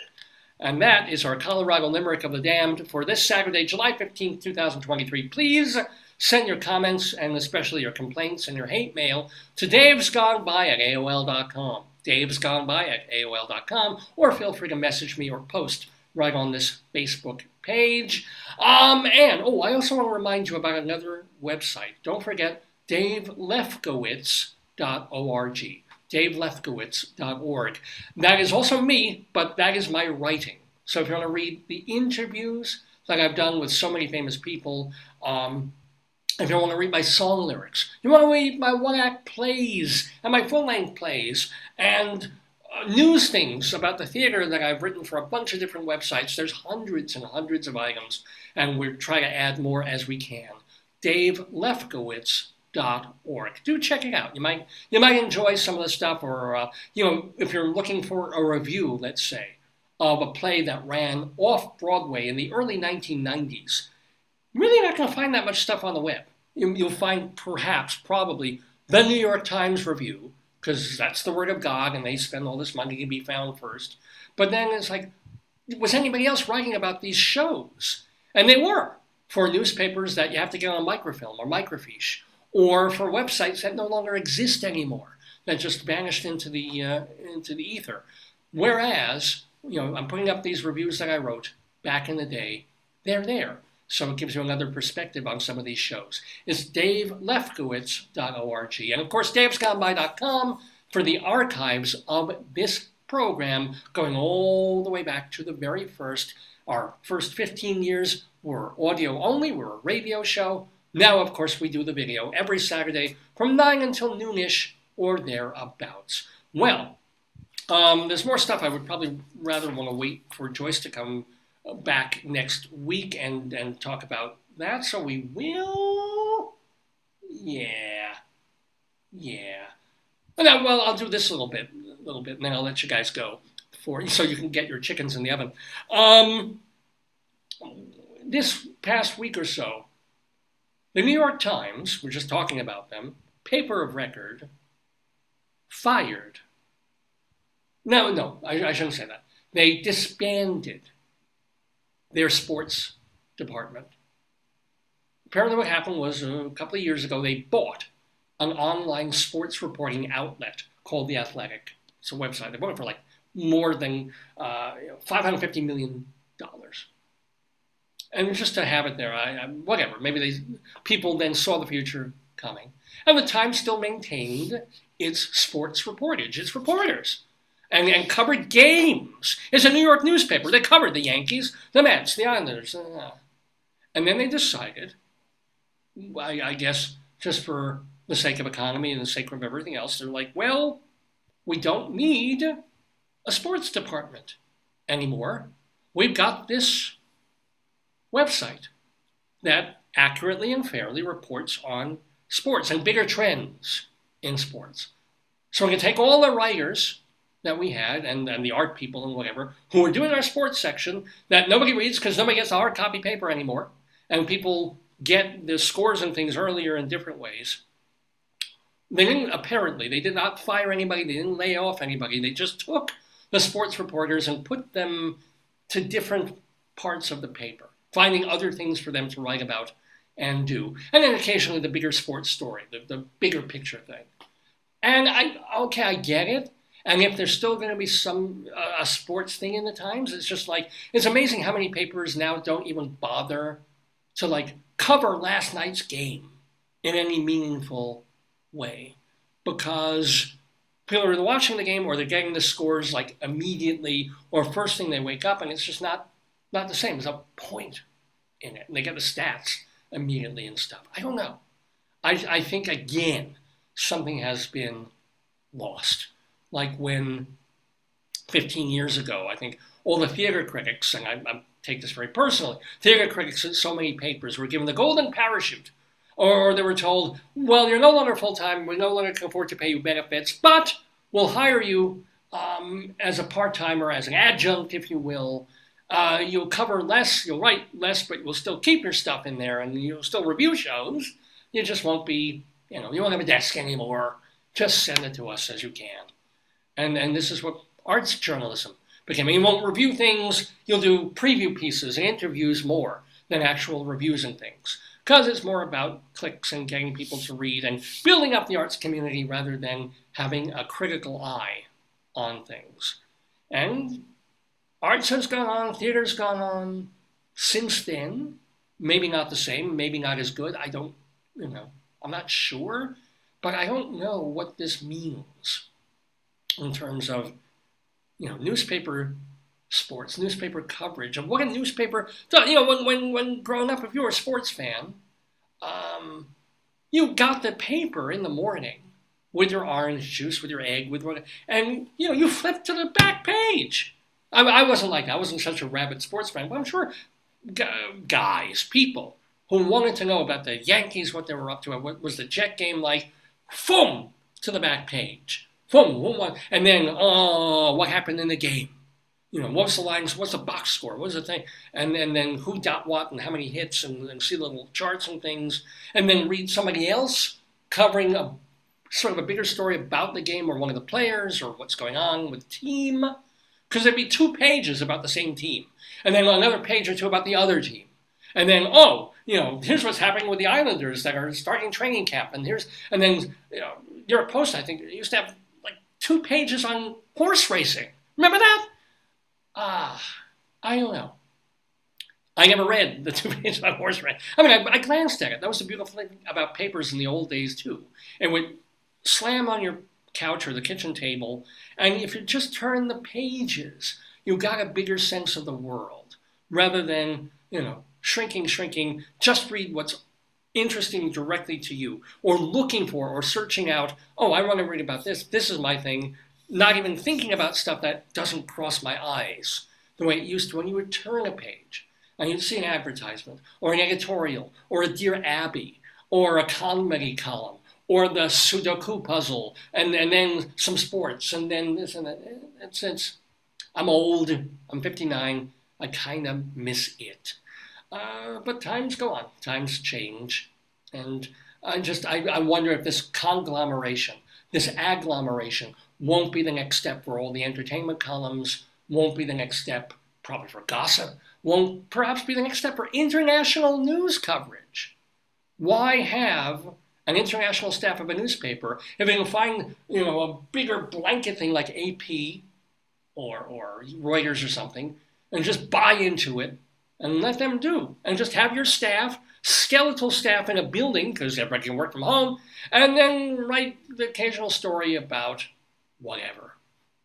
Anywho, that's my thought. If you have a thought, email me, davesgoneby@aol.com, davesgoneby@aol.com. Well, it's 3 minutes after 12 Eastern Time in the neighborhood. You've been watching the 903rd episode of Dave's Gone By, and we do expect to be back next Saturday morning. I imagine it's the 22nd? Would that be right? 16, 17, 18, 19, 20, 21? Yes, July 22nd, 2023, with the 904th episode of the show. So I think I called it the 902nd. Actually, this was the 903rd. So thank you again to all our wonderful guests. Thank you so much for watching. Stay cool, for goodness sakes. And if you're going to fart at an important political dinner occasion, remember to tell people that, hey, they'll probably hear it anyway, but own it, as my wife said. I'm farting! And gone by. Days gone by. Days gone by. Days gone by. Days gone by. Days gone by.